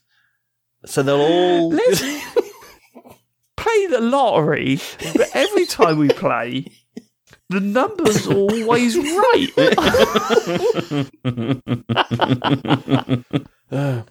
I mean, come on. What an absolute load of shit. But I'm going to go to the toilet. I'm not just going to do it in my pants like I've been doing for the last 20 years. I'm going to do it in the right place. I'm not committing to that one, Sean. I'm not committing to it. It's a risk, isn't it? Speaking away from this, James... You weren't on the show where Sean gave his first impressions of Sonic Frontiers. Yeah. I mean, did you? Because Sean said, like, this is going to be Game of the Year. This is the greatest gaming experience he's ever had. Exactly what I said. Like, streamers are going to play this, and the people that watch them are going to want to buy it. Yeah. So he called it a super game. What when I was playing it, I was like, this is a super game. This isn't like a normal game. So what you're saying this isn't a normal game. Is that March 2026 date? It might come even sooner. It could actually they said before. They said by March 2026. Yeah. So it could be November 8th, 2022. Yeah, I mean, this podcast comes out on the 2nd. And so in just 6 days after this podcast comes out, we'll have Sonic Frontiers. I'm so tempted to buy that. Very close now. I'm so tempted to buy it. Right, okay, couple of things. Firstly, James, you're going to fucking buy it, so don't give me any nonsense. Yeah, obviously. Utter bollocks. I'm so tempted to buy it. I very rarely buy 3D Sonic games because they're usually awful. James, you bought 5 Sonic games that you already owned this year. And that you didn't even want to play. But they were the 2D ones, so I knew at least they were going to be good. This one's going to be fucking great. I'm buying it. I think I'm going to buy it. Are you really going to buy it, yeah? Probably. I mean, I'll wait for reviews, but... Yeah, I wonder when the embargo... Imagine me playing that instead of God of War. Imagine if that's God what of War happened. gathering dust on the shelf. Right. I just can't pull myself away from Frontiers. I just can't do it. If I could write it, right, like if I went to a higher power and they said, how do you want the world of gaming to go for the next 2 months, right? My answer would be that Sonic Frontiers is so good that it's our Game of the Year. That would be the one for us to all play it next week and go, this shit's on Elden Ring. That would be unbelievably good. Not even close. And it makes like Breath of the Wild just look basic and just amateur. Me taking that frame down that guy sent me with Breath of the Wild in it, taking it down and chucking it in the bin, and then buying a Sonic Frontiers one. You phone him up and you're like, do you do Sonic Frontiers one? And he's going, yeah, but they're in high demand, so it's 500 quid. And you go, fine. I'll take 2, just in case one of them breaks. The good thing is that the review embargo ends on Monday the 7th, so we'll talk about that. That's going to be a brilliant birthday present. We will know. Yeah. I am so excited. Damn. I genuinely, I really hope it's brilliant. And James has to eat humble pie. Eat that humble pie. It's going to be, the best it's going to be is average. That's what's going to happen. So you're saying 7s across the board. 7s. Yeah. It'll be 7s. Yeah, but that's what I said. This is what I said when Sarah was last on. I said they're going to give it to Sonic fans to review it because no one else will want to fucking touch it. And even if it is a 7, it will get 9s. You know what I mean? There's always some sites out there that give a game a 10 because they want to feature atop of, Nibelians. Very cynical, Matt. Works very cynical. He knows all the tricks. You know what I mean? I do know what you mean. There's always some I want to be on the top of that list. I can't remember what it was called now. Cynical, Matt. The sort of re-release / remake of the older Sonic games that came out this year, and there were reportedly loads of problems with it. And I saw some of the people who reviewed it just being like, I thought it was fine. Thought it was really good. Okay. Very cynical, Matt. Just saying, when Nibelian or Wario 64 or whatever always has here's all the reviews for this game. There's always one. So, wow, 10 out of 10. Because they want to be on that list, don't they? They want to be on that tweet. Very cynical, Matt. Just saying, it's going to happen. But yeah, but we've been over this. But like a 7 or 8 Sonic game, that is very good compared to previous 3D Sonic games, right? That's I can see it being like 7s across the board, but like the text will be like this probably is the way forward. Like there's something here. Yeah. That's what I reckon it'll be. Anyway, not long to I'm wait just now. Googling Sonic Adventure review scores because I bet that got GameSpot gave it a 9.2. You're joking. You are joking. No. Oh man, Good game. Sonic Adventure game. review. Hold on. Yeah, IGN gave it a 3.5. Fair play. No, they gave it a 2 out of 5. Sorry. Ooh. But then gave it an 8.6. What the fuck is going on? I don't know reviews anymore. Maybe that's a retrospective one. But yeah, I mean, you can't trust review scores with this at all. But you can Can't do trust the computer game show. Yep. So when we play it, you'll know. You'll know. That's legit. Keep it locked. Yeah. Should we get to what you've been playing, James? Are you done? Yeah, that's it. I've got nothing else. We're going to start with Call of Duty Modern Warfare 2 this week. I think it's only James and I that have been playing it. James, how far into the campaign are you now? I'm past that bit that I can't say we're past that bit we were talking about the other day because no one knows what that was. That's correct. That's how conversation works. That's podcasting, so mate. I'm past the bit where you have to like jump from truck to truck. Yeah. And you don't have to worry about the spoilers. Listen, seriously. So the driving bit. Yeah. What did you... I had a heated debate with a friend about whether that was a good or a bad mission this week. Hated that mission. I hated it too. I thought it was fucking awful. And it was also, especially because, first of all, the guy chucking the bomb, that chucking the bombs thing was really annoying. I don't know how many times I heard that, like that guy saying, what does he say? He's like, it was like... Catch up. The mine's ahead. It was that, and then like failing, drive alongside then Soap saying they're going to burn for this, and then the woman saying, "I'll bring the matches," and it's like I've heard that, so many times, over and over again. But it was ridiculous as well because, it felt really random as well. Like you're just driving along, and then there'd be an explosion in front of you, and then a truck comes flying at you. And stuff like that, and it was just really annoying. And jumping between them, I found awkward and difficult as well. To do, get the timing right and everything. And it was just, I was pleased when it was over. I really struggled with what. What was stuck in the back of my head was Sean saying, "Oh my god, I fail so much in this," and I was thinking, really? I don't. It feels like you jinxed my game because ever since then it was like, what even the airship mission was like, oh, I'm failing quite a bit when I don't feel like I should do.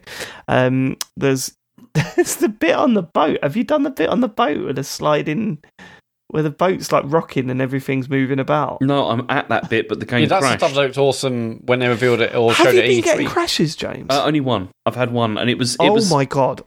It was on that oil rig, and like when you're on the rig, and then you jump off onto the boat, and then it just crashed the desktop. What happened when you went to resume? I don't know. I haven't tried because that was this morning. Right. Yeah. Okay. So I've got a problem. I did a really long stealth mission, like a really long one that went on for too long. And I'm assuming I'm near the end of that stealth mission.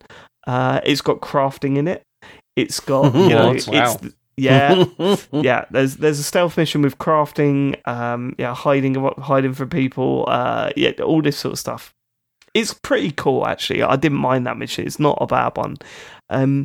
But I got right to the end, and the game crashed. And now every time I go to continue or resume, it just launches and crashes straight away. Shit. No, I've not had this. I don't think I've ever had this on a console game. But is there? So can you not resolve that? Go on. No. Is there? There's no resolution for it though. You just stuck. Like you can't get any further. No, I'm assuming I can restart the mission, but I do not want to restart the mission. And you don't have multiple save files. It's just one save, is it? It's just one save, I think. Man. I mean, I can try and check. It's so frustrating. How long was that mission really, though? Probably about 20 minutes.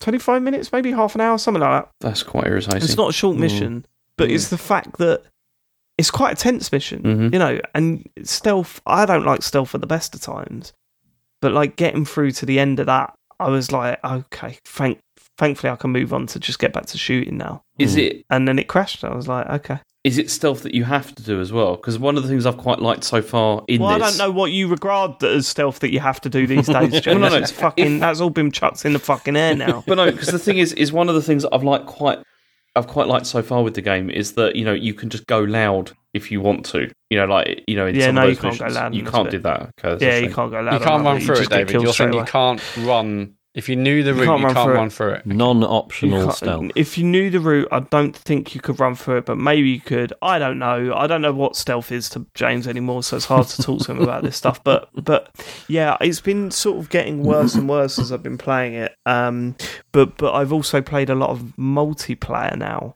Sorry, the game's got worse, not the crashes. No, the quality of what I'm playing of the campaign has got worse. I think I think it's a very good campaign. Last one. Yeah, I think it's sort of it certainly dipped in. At first, I was like, "Oh, this is exactly what I want from a COD," and then the more I get into it, I'm like, no, it's not. I quite like the silliness of the Cold War campaign, and there's no silliness in this. There's a bloke with a mask running around, a skull mask running around all the time. I mean, that is quite silly. It's silly. Yeah, but it's not silly. It's just like. It's like, I don't know. Yeah, it's not knowingly Mr. silly. Tumble in It actually thinks it's Holby cool. City. Like, yeah. It's like there's, you know, I presume you've seen like articles and the discussion around the whole, you know, press left trigger to subdue or whatever it is. To de-escalate the situation. De-escalate, that was it. Yeah, Oh yeah, you're just pointing at stuff. Yeah, Yeah. I see. Yeah, so the discussions around it is that there's a mission where you're walking through a town on the border between Mexico and the United States, and you're walking into various different civilian buildings, and civilians are hostile. Breaking into. The civilians are hostile, and to calm them down, you point a gun at them. That's for me. That's just normal COD stuff. Not saying Well, it's this right. is it. Sorry, because like the discussion around it has been people saying like, yeah, but it's Call of Duty. Like, let's be open to the idea that they might be doing that as a criticism, right? Call of Duty has been capable of that sort of knowing self-criticism before. I didn't feel it in this personally. No, it wasn't reflected on at all, was it? So Yeah. it just happened. They've done some weird stuff before that didn't work. Like there was at the end of World War II, the World War II one, you end up in a German concentration camp, and to me that felt, this just felt like, why have you put this in? Like, I'm all for approaching the subject. Yeah. You know, I'm all for it being in games. It did not work in that context of that game, and it felt like, well, let's just put this in at the end. Yeah. And it was like, That'll it shock did 'em. not work with the tone of this game. Yeah. So for me, that didn't sit right. I'll be honest, it didn't stick out to me while I was playing that mission. And it was only until after I saw the discussion, I thought, oh yeah, that's a bit weird. Look, I don't know. The campaign is, I think, disappointing compared to recent campaigns. The multiplayer, however, I am really enjoying because it's a bit of a novelty to play a competitive first-person shooter like this again. Do you know what I mean? It's really weird. I mean, it has got that modern stuff in it. It's got a battle pass, although that doesn't seem to be active yet. It's got unlocking stuff. There's so much to unlock. It's ridiculous, you know. Various different perks, guns, you know, clips. You know, it's just a joke how much there is to unlock. Which I guess is holding my interest. But more importantly, it just feels really fun to run around. Like, I said to John the other day, it's like, usually when I play these games, I'm like, die, you know. But I feel like I'm getting lots of kills. And I think, I mean, the games have always kind of been like this. But you have not got any health in these games. Like, the idea is, you see someone, they're dead. It's easy enough to aim at someone, you put 2 bullets into them and they drop down. You know, there's none of this sort of like I guess I'm comparing it to Halo Infinite at the end of last year, where you literally have to unload clips into a bad guy to get, or to a player on the other team to get them down, or Destiny or whatever. You know, like there's this whole, it's not just you see them, they're dead. you've also got to work on your movement, make sure, avoid bullets and all this sort of stuff. This, someone will walk in front of you, you took two bullets, they're down. Like, it's ridiculous. And I kind of like it because it's like, I can run around for half an hour shooting people. I'll get a few kills. I won't do exceptionally well, but I'll have a good time while I'm doing it. I mean, the shooting in COD has always felt awesome. Like, regardless of whether you get shot in the back a lot. It's incredible how well they've nailed that sound of hitting your target. It sounds better and better every time I play these games. But the maps themselves, standard COD behaviour, where some of them are absolutely brilliant and you think this is genius, and then some of them you're like, this is one of the worst multiplayer maps I've ever played. There's one, honestly, we played it the other night. It's a highway filled with abandoned cars and vans. That's it. And it is awful, Sean. It is awful. Everyone's just like crouching around, and then you'll turn around and it's like, take the cars out of it and just imagine like corridors, just loads of corridors, and you walk down a corridor, and because that one's looking down that corridor, it'll just shoot you, and it's like, okay, all right, whatever. Yeah. So it's a mixed bag. I'd say more positive than negative in terms of maps, and it's Call of Duty. I mean, I don't think it's going to break anyone's opinion of what those games are like. But I think there's certainly a place for a game like this where people are just sick of playing Battle Royale stuff. In terms of other game modes, are you just doing multiplayer?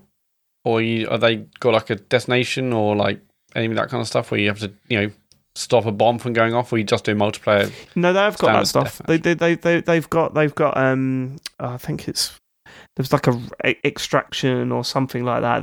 They've I don't know if this is new, almost definitely not, but they've got a lot of elimination game modes and stuff. But it's not what I'm in this game for. If I want to play elimination stuff, I'll play Rainbow Six Siege, because that is still amazing. So here we've been playing mainly team deathmatch, domination, and kill confirmed. And that just feels like a nice time to me. We're all really having a good time. So, I think I'm going to continue playing this for the next month or so, just to get into that feeling of playing a multiplayer shooter again, because it's really good.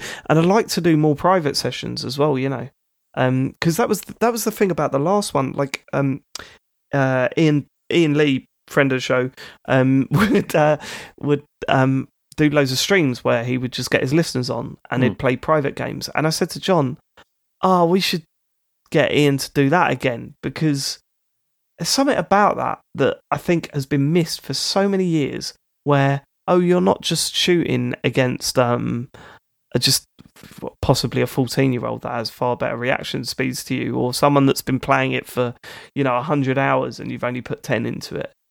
Actually playing amongst some friends or people you sort of know, this is a big difference. Like, do you remember when we played Rainbow Six Vegas? Yeah, that was awesome. See, and also it was that, but I always think back to, remember when Xbox first came out, and Xbox Live first came out, and with Rollmark, like there was a whole group of people playing on that like every night basically, and we went from game to game to game, but there was enough people that you could play like death matches, squad matches, all that kind of stuff.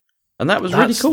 That's like the thing I miss about the Halo 3 / Modern Warfare days.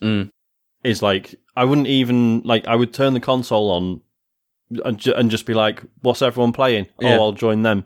Yeah. Like, I haven't done that for like a decade now. It's like, it's because it's really maybe we sort something out. Maybe we sort a community night out or something, where we get a bunch of people playing COD or something, because it's so easy to set up, and it's such a good laugh when you're playing. I just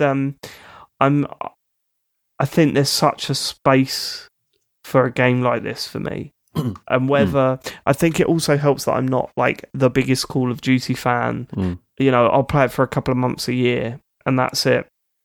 So I'm not sitting there saying, this gun is not as good as it was. Like, I'm not that in depth to turn around and say every little aspect of this game and criticizing it when it was better, when it was worse in previous iterations.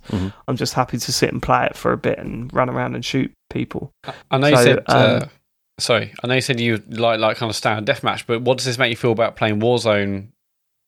Does that make you want to play I'm it? going to try it. So we'll see. Our friend says that it is exactly like Blackout.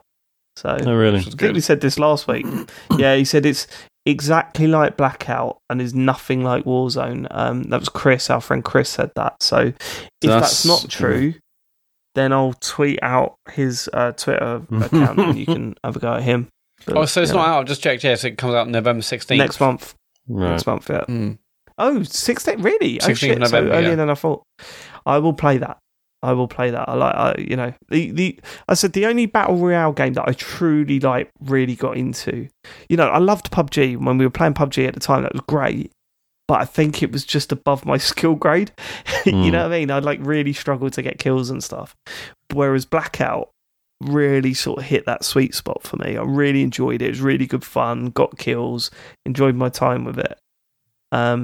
I hope it goes back to that, because I think adding the all the stuff about how you can bring yourself back to life and all that sort of stuff in the later ones was kind of like, I get it. You want to keep people in the game, but I don't really enjoy that aspect of it. Yeah, the Gulag is in Warzone 2.0. That's a shame. I just don't want the experience of playing for half an hour, gathering all your stuff and then getting Shot up the arse. in the last few seconds before you even get a shot off. Yeah, it's funny. Is that the PUBG? Some of our nights on PUBG, it felt more like just an interactive chat room, rather than a video game, because it would be like we're spending 45 minutes gathering all the shit together and then we get shot up the arse. But James, it says here, the new map has got 4-player special operations. I mean, that's perfect nice for your crew, isn't it? Yeah, might have to look at that in that case. 4-player special operations, 6v6 squad battles, ground war operations, up to 150-player battle royales and more. So they might have all sorts. And this is free. It's free to play, right? Yeah. Yeah. Cool. Anyway, that's Call of Duty. Let's do the other big release that's been all over the place this week. Marvel Snap. Yeah. So, I mean, this has been in sort of beta in various forms for a little while, I think, but it's now officially out for everyone who's got a phone. This is obviously the Marvel superhero themed card game, which has been developed by at least one major person who worked on Hearthstone back in the day,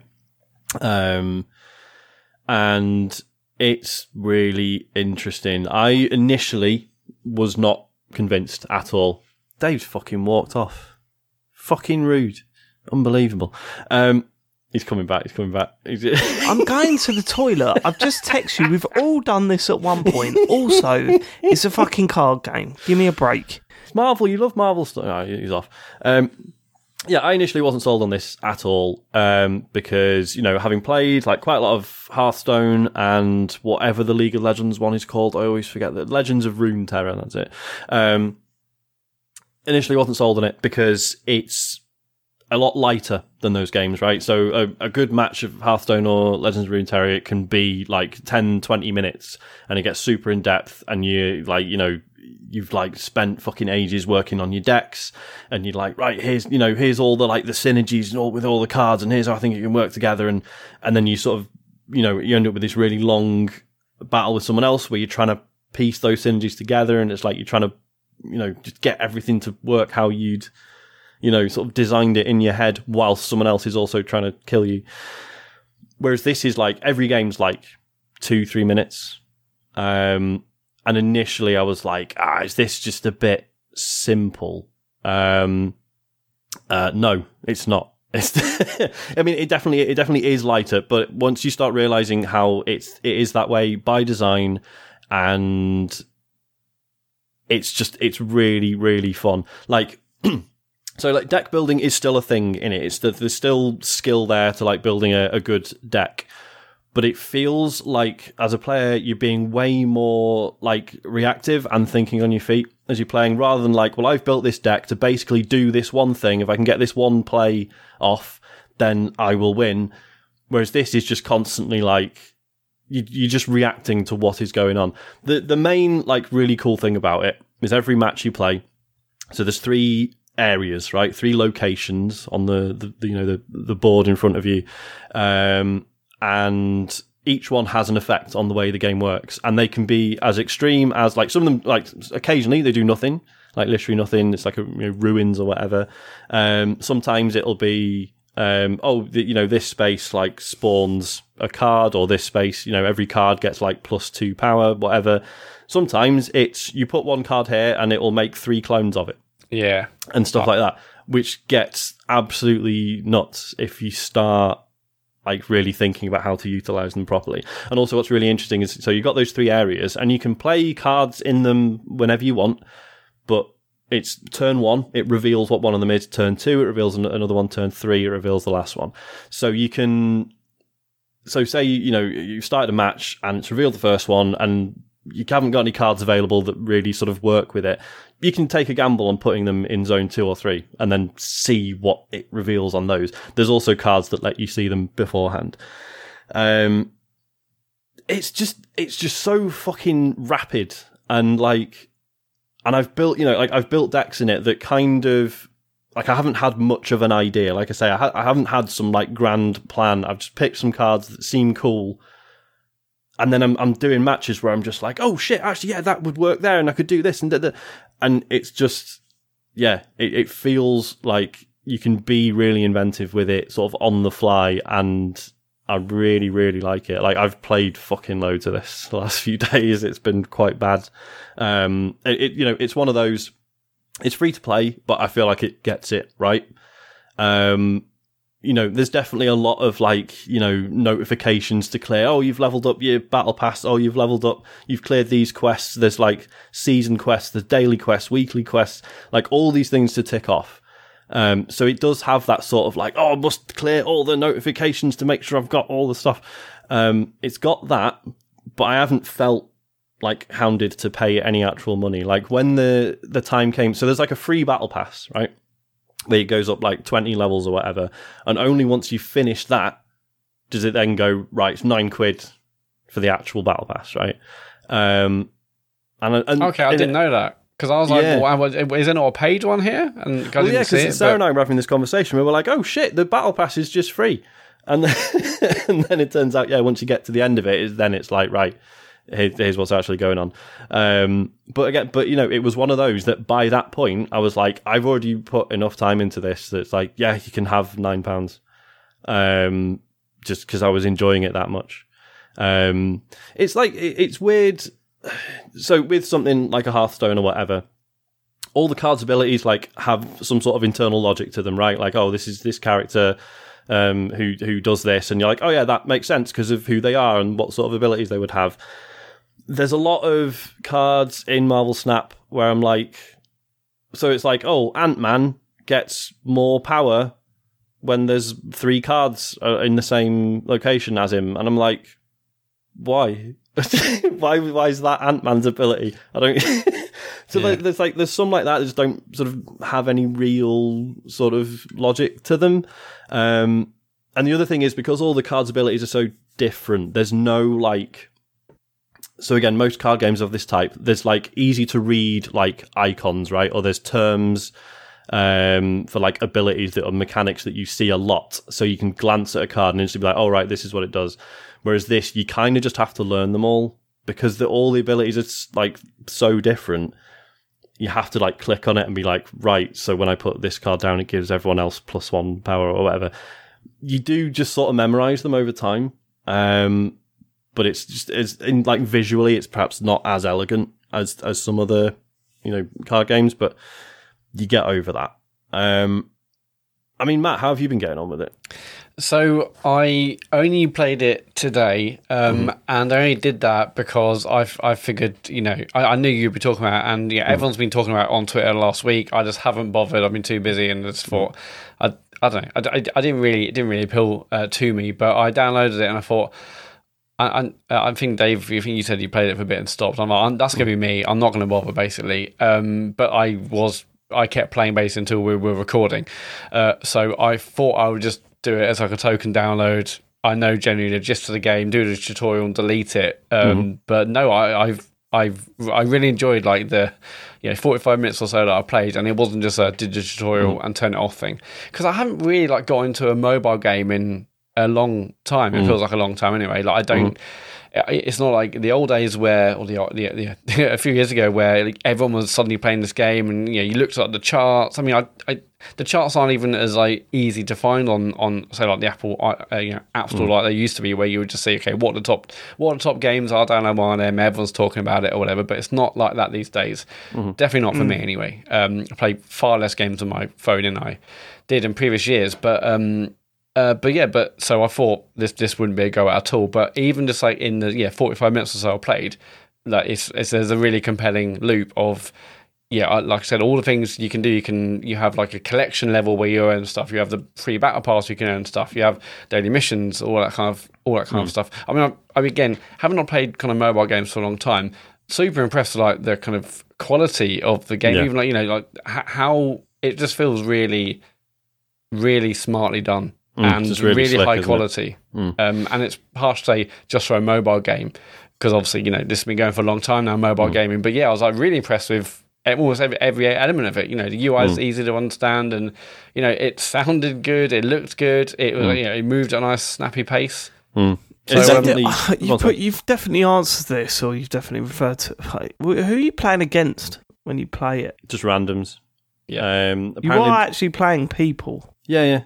Yeah, there's like ranked mode. I assume there's a non-ranked mode, or I don't know if there is. Can you do a thing where you're just like playing against like your friends or whatever? So they are adding that apparently. That's on the list, cool. But it's not in yet. I mean the matchmaking seems to be really good. You go through all all these different ranks, and I'm like, for a while I was wondering if I was playing against real people because it was really easy. Like I was winning constantly. Turns out I'm the best. Turns out I'm really good until I reached bronze rank. I can't wait for it to come out that they're bots. They might well be, but I've reached bronze rank now, and now it's like, I'm having to like really try now, and I'm losing occasionally. That's what I don't get. What do you mean try? Just being sort of really ruthless and smart with how I'm using my cards, rather than just being like, I guess I'll do this and I suppose that'll work. Like having to be really careful about like. I've never got past that. Really, I've never got past the. So I played this for a bit, like maybe an hour, maybe.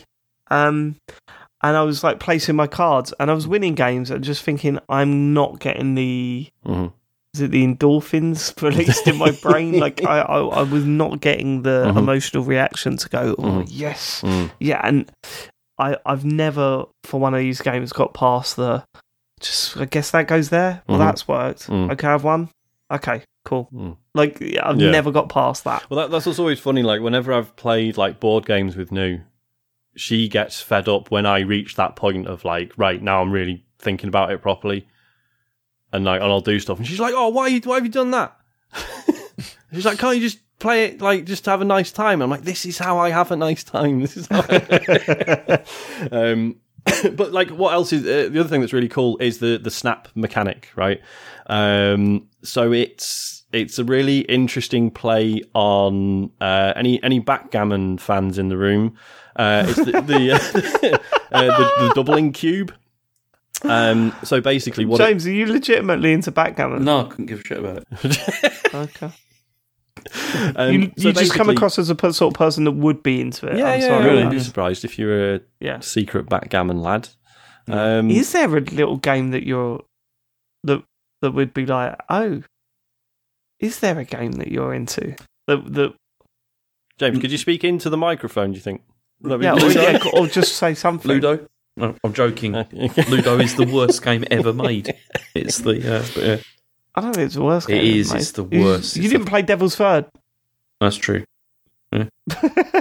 Sorry, Sean. So basically, the snap mechanic is so for every match you play, if no one uses the snap mechanic, if you win, you gain 2 points on the the ranking ladder. If you lose 2 points. But essentially what it does is it allows you to like bet on yourself. So if you think you're going to win, then you snap, and then that doubles the value of that match, right? I didn't know about this mechanic. Hang on. Can I just ask you a question? Go on. When you do the snap, is it Thanos doing it with his fingers? It's not Thanos doing it, no. Oh, what? It's just a voice that just goes snap, or like your opponent snapped, or whatever. Yeah, yeah, it's a shame, missed opportunity. I thought it would have been Shigeru Miyamoto going. Involved. So yeah, and that becomes really interesting because obviously the other play, like, so you can snap, you're like, right, I think I'm going to win, and the other player might go, well, fucking snap back, and it doubles the value of the match again, right? So it goes from like 2 to 4 to 8 points. But obviously the risk then is if you do that sort of back and forth, if you lose, you fucking lose 8 points, and that is big. Like that can like wipe out an entire rank. So it's this interesting sort of back and forth where you're like, well, I think I'm going to win. But equally, like, someone might do it to you and you might be like, yeah, you are, I'm forfeiting. And then you only only lose like 1 point, right? Okay, so you can bluff them like poker. Yeah, but then this is what's interesting because some people will just snap immediately and you're just like, well, you're an idiot. Like, why would you do that at this point? So yeah, it's just an interesting additional layer over it all, which I think works really well. It's good. I didn't know you can do that. I did not know. Yeah, I'm going to keep playing for a bit. I mean, but yeah, I mean, some people, so you played all week then, Sean? Yeah, pretty much. I'm at collection level 140 odd. Oh my God. That's the other thing, is like the way you upgrade the cards is just quite cool as well. Like if you like the artwork, so for every character, there's like different variants of them. So you'll get Iron Man, and then there'll be like a pixel art Iron Man, or a chibi Iron Man, or a baby Iron Man. Like there's all these different versions of especially like more famous characters. Sorry, Ben in the chat's at collection level 288. That's insane. I mean, well done, obviously. Yeah, so it's just quite cool. Like I've got like a baby Star-Lord, and it's just funny. It's just and like the way you upgrade the cards is, so initially it'll just be a card with the picture on it, and then when it goes to like rare level, it gets what they call like a frame break. So like the image is like popping out of the card. Then it's 3D, then it's animated, and then I think there's another one above that I haven't done yet. It's just every time it's just that little dopamine hit of like, yeah, it looks slightly better now. That's good. Better carry on playing, aren't I? I'm going to just read out some text messages that's been coming in during this conversation. I saw James fucking smirking. Yeah. Go on. James said, "You're feigning interest. Don't have a go at me." I replied, well, at least I'm fucking trying. I was going to say, it's not feigning interest, it's just creating a podcast, James. yeah, that's called podcasting, mate. James then replied, come on, it's the worst. And I replied, I'm going to read this out on the pod.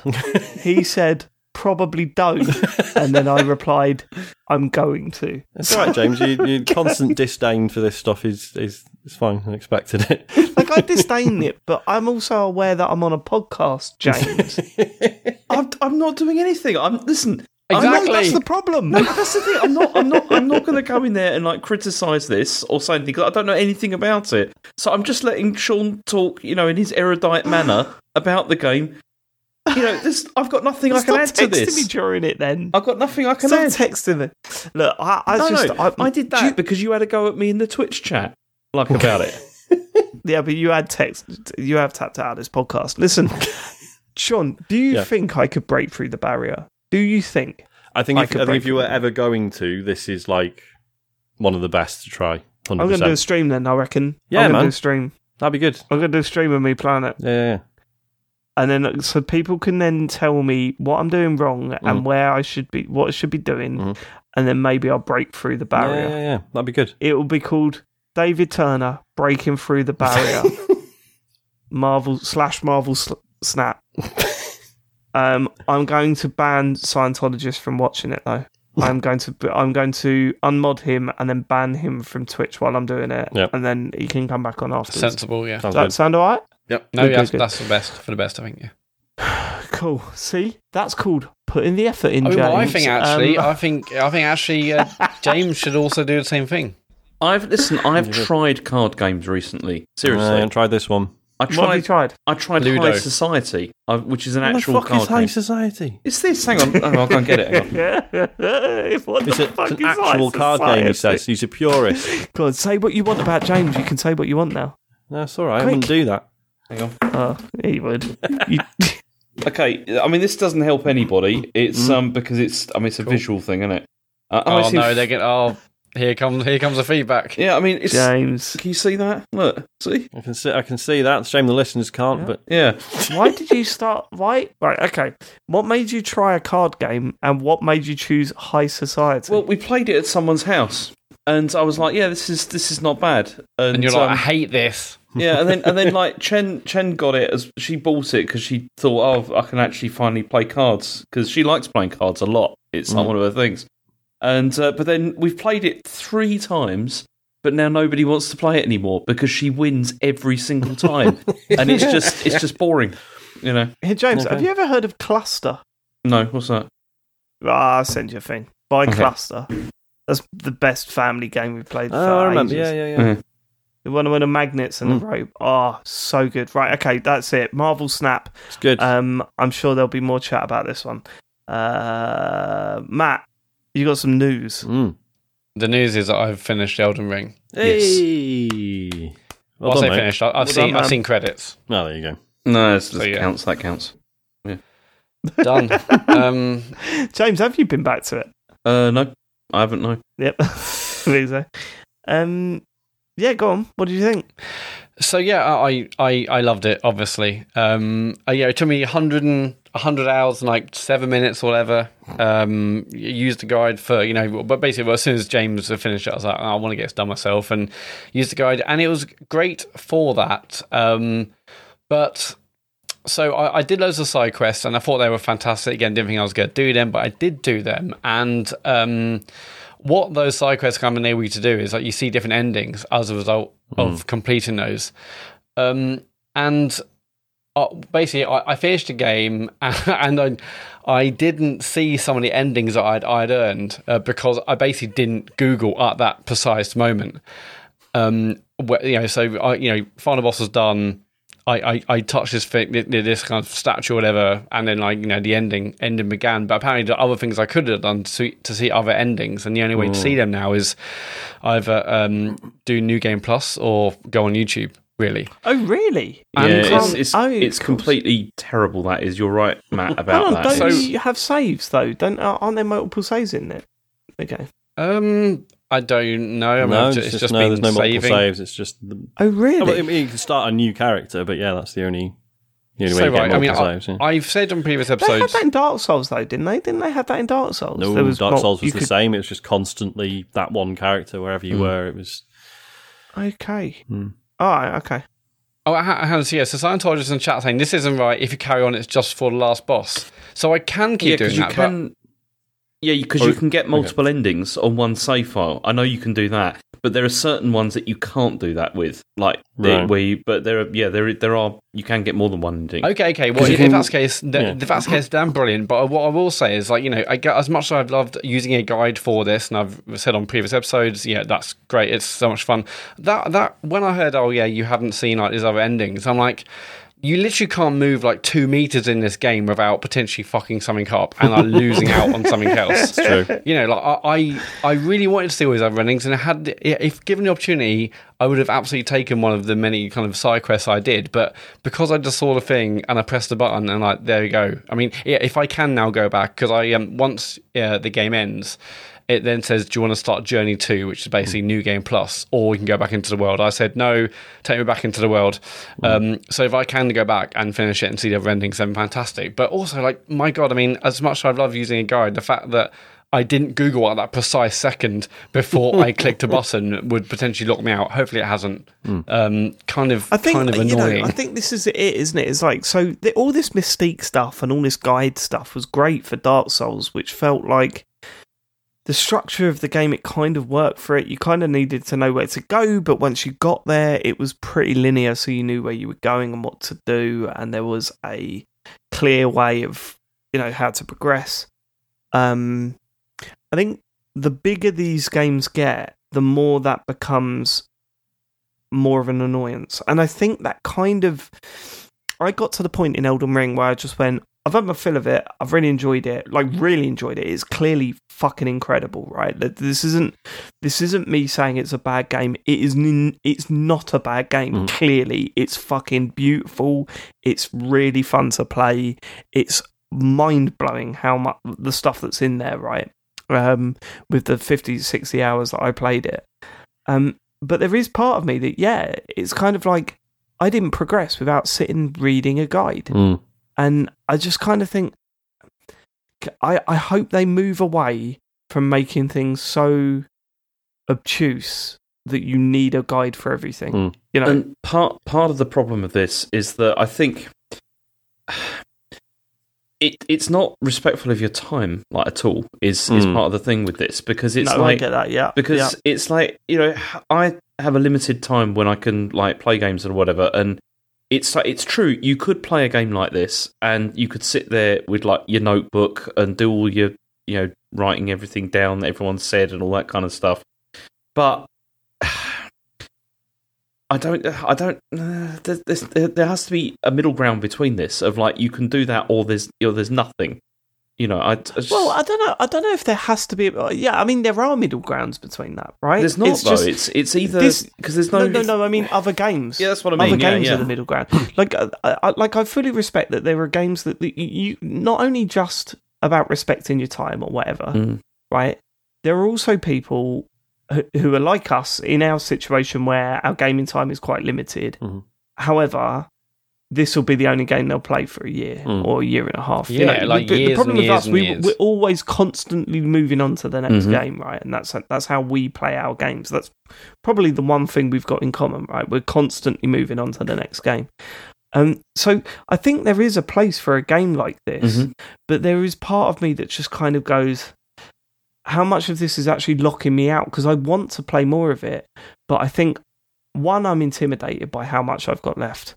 Two, as you say, I'm worried about how long it'll take me to get to the end. And three, if I want to sort of reduce that amount of time that I'm going to spend on it, I'm going to be sitting there with my laptop on my lap and going, right, next I go here, and then I go here and get this, and then I go here and get that.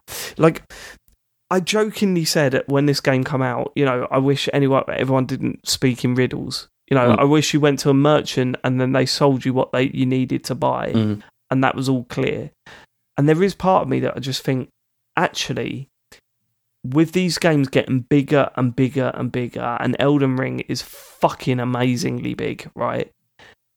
I would like to see them move away from that mystique to that level, because you can still have that stuff of, this item's here, this is great, this enemy's here because of this reason, and there's a whole backstory to this character and it ties in with everything. Keep all that, that's great, but the basic sort of like, we go back to the original outrage over this game when it launched, right? The tutorial down in the cave. You know, as I said, you know, people saying, hey, it's right there, I saw it. You know, what are you complaining about? Nah, it's not clear enough. And all right, the tutorial didn't tell you anything you didn't know if you played a Souls game before. I get that. But the idea of what they did with that tutorial sums up how that becomes a problem when you want to spiral out into a big open world game, I think. See, what I'd like from this, and it's not ever going to happen, I guess, is I don't see what's wrong with having, like, a quest log, like, on there. And something, and it doesn't have to have, like, a thing where it's like, now you need to go to this place, and, like, here's a point on the map that you need to go to. Don't need all that. It'd be nice if it just recorded the conversation or whatever that you've had with somebody. Yes. Then you can go back, look at it, but, you know, you could pick out, okay, maybe this means this, and, you know, whatever. You know, it's just the fact that it is quite... Which, again, would be sacrilege for a game like Dark Souls, right? Completely sacrilege, which I get. But Dark Souls is more of a narrow experience. So the chances are you're going to come across that stuff naturally. I just like it to automate it. Oh shit, all that happened. I just like to alternate my journey. Automate my journey in the sense of, like, you know, of, like, what I've already done, to be able to look back at some record, because you are doing so much in this game. And I don't think it should be on me to have to write all that down in a notebook that I'm like, you know, whatever. It's just, I don't know. I think the other thing that bothered me throughout, and, you know, this isn't, like, I'm sorry if anyone's listening to this, like, why are they all just kicking the shit out of Elden Ring? No, it's amazing. We're not. It's like, it's very high contender for Game of the Year. Yeah, like, 100%. we're not, even for me that's not going to finish it and has got no intention of finish it. It's fucking one of the best games I've played in the past, say, 5 years. Do you know what I mean? Oh, But, unbelievable. So yeah, we're not kicking the shit out of it. So bearing in mind, everything we've said about, really, you sort of, ideally, you would, keep your own notes, or you have to research things, blah, blah, blah, blah, blah. What is the fucking point in the in-game messaging system? Like, I know they've been doing it since, Demons, but when is that, how often is it useful? I don't know. No, I used it quite. I do find Did it. you? I found it more useful in Elden Ring than I found it in any other Souls game. See, I just see loads of butthole, try finger, butthole. Fuck off. I know I've seen a couple that's going to be like, just don't go down here. And I was like, okay, well, that's a bit okay. No, I did. What kind of stuff did you read? And you're like, oh, that's genuinely helpful. James. No, things like be careful of on the left and stuff like that. When it's like you're walking down a corridor, and then there's a few, like beware left things like or that. whatever. Yeah. That's quite useful. But broadly speaking, the amount of time I waste reading bullshit ones winds me up. But yeah, I'm so glad I finished it. I felt like I went on an absolute adventure. By the end, you're like, I've seen so much of this, so much of the world. I unlocked all the map segments, so many different varied, absolutely gorgeous locations.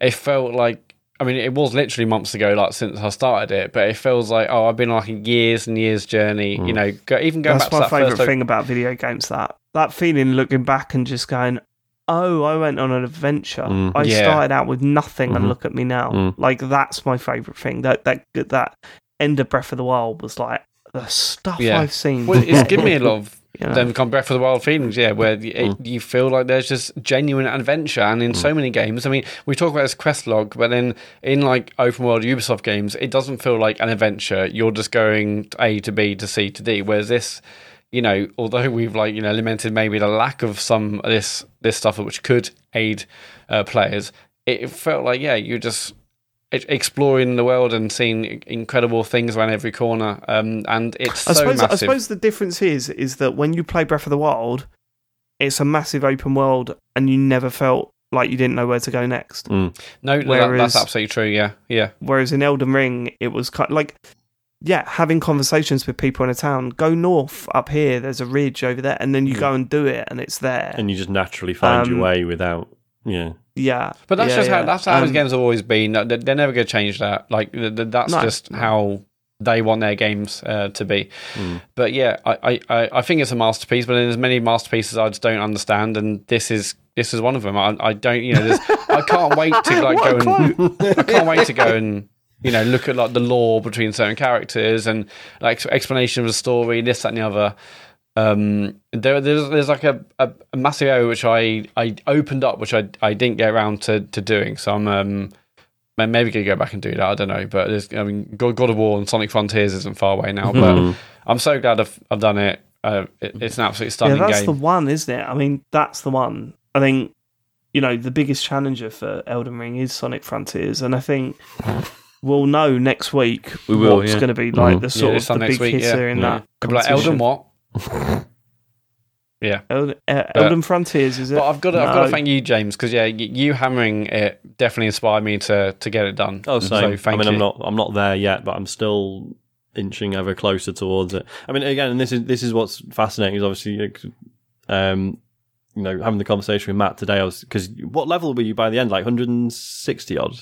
Yeah, 106 something. Yeah. See, because I'm at 80, 90 hours, and I'm at level 96. I was like, fuck, how did he do that? And then you mentioned there's this one place where you can kill this bird for 11,000 runes or whatever. So I looked that up, and it's like, oh, this is a whole quest line that I've missed. And again, there's that uneasy feeling of oh, but what if I've fucked it without realising? I might not have that quest line anymore. Yeah, I hate that. Yeah. I hate that feeling, Yeah, am I supposed to be here at this point? Yeah, even getting to that location is a mission itself. Getting there, it's which is, again, that was fantastic. I want to, I looked at I found this this place to farm runes, but that in itself was a quest log to get to the place to do it. So lots of moments like that. Yeah. But again, I'm having followed it, I'm now in a place that I saw in the distance 50 hours ago, and now I'm like, fuck, I'm here. This is how you get to this bit. And it's that constant sense of discovery is just unbelievable. Yeah. George, it's George R.R. Martin, right? Yes. Supposed to have written it. He said the other day, he hasn't played Elden Ring. Because you reckon it's because he's waiting for Sonic Frontiers instead? Yeah. Definitely. Because it's I want to obviously see the how big it's one. really fucking done. He's actually been writing for Sonic Frontiers. Yeah. So, Yeah, it's done right, a lot. okay. Let's. That's it for what we've been playing this week. Yeah. Mm-hmm. Questions. Yeah. We really have gone later than I thought we were. I thought we were really going to be short this week. I think these but will all we're be not. quite short questions, to be honest. If you want to send us a question, go to tcgs.co/dear TCGS. Jake Barlow says James Farley has a lock on his bedroom door. One of the most iconic TCGS moments is James Farley desperately trying to open a virtual door in popular video game Heavy Rain. Quotes include, "This is ridiculous. I can't do it. I'm going to go mad. I'm going to go mad. I can't do it. Chen, can you help me with this? No? I don't know what to do. I don't know what to do because I can't open this door. My question is, can James Farley ever go to bed?" Not when we're recording this podcast. It's the easy answer to that. But yeah, no, I don't. What do you mean? Well, it's late, isn't it? Yeah. I guess. Yeah. I don't know what to say to that. It's fair enough. Sorry, it sounds like you're sleeping on the sofa tonight. Yeah. The way you said that. Really. Yeah. Yeah. I don't think I am. We're not in a. We're no. What do you mean you don't think you are? No, we haven't. What? We haven't had an argument or anything. I don't think. Yeah. You don't think? No, not from what I remember. do we all do that? Do we all have to sleep on the sofa when we're It happens sometimes, doesn't it? When it's Never like, when you know, I've had an argument, of usually course. just when I'm fucking snoring. Yeah, that's Oh, is it it? for You me. get kicked out for snoring? Yeah. Well, I don't get I've kicked not- out. I just I've- volunteer. Like, It once hasn't I've happened for a long time, but it did used to happen sometimes. Okay. See, it hasn't happened for me legitimately for an argument for a long time. Hmm. But there has been moments where I'm like whenever I slept on the sofa for an argument, it wasn't Joe saying sleep on the sofa. It was me throwing a hissy fit Yeah, and going, making a point. Oh, well, I'm sleeping on the sofa. Then I'm You're not going going to to bed. make a point in it. It's like, Yeah. And then like at 1:30, I'm crawling in, and cuddling up, and going, "It's so cold." Yeah.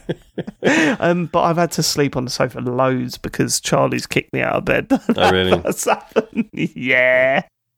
Yeah, we shouldn't, but what can you fucking do? I just want a bit of peace and quiet every now and then, you know what I mean?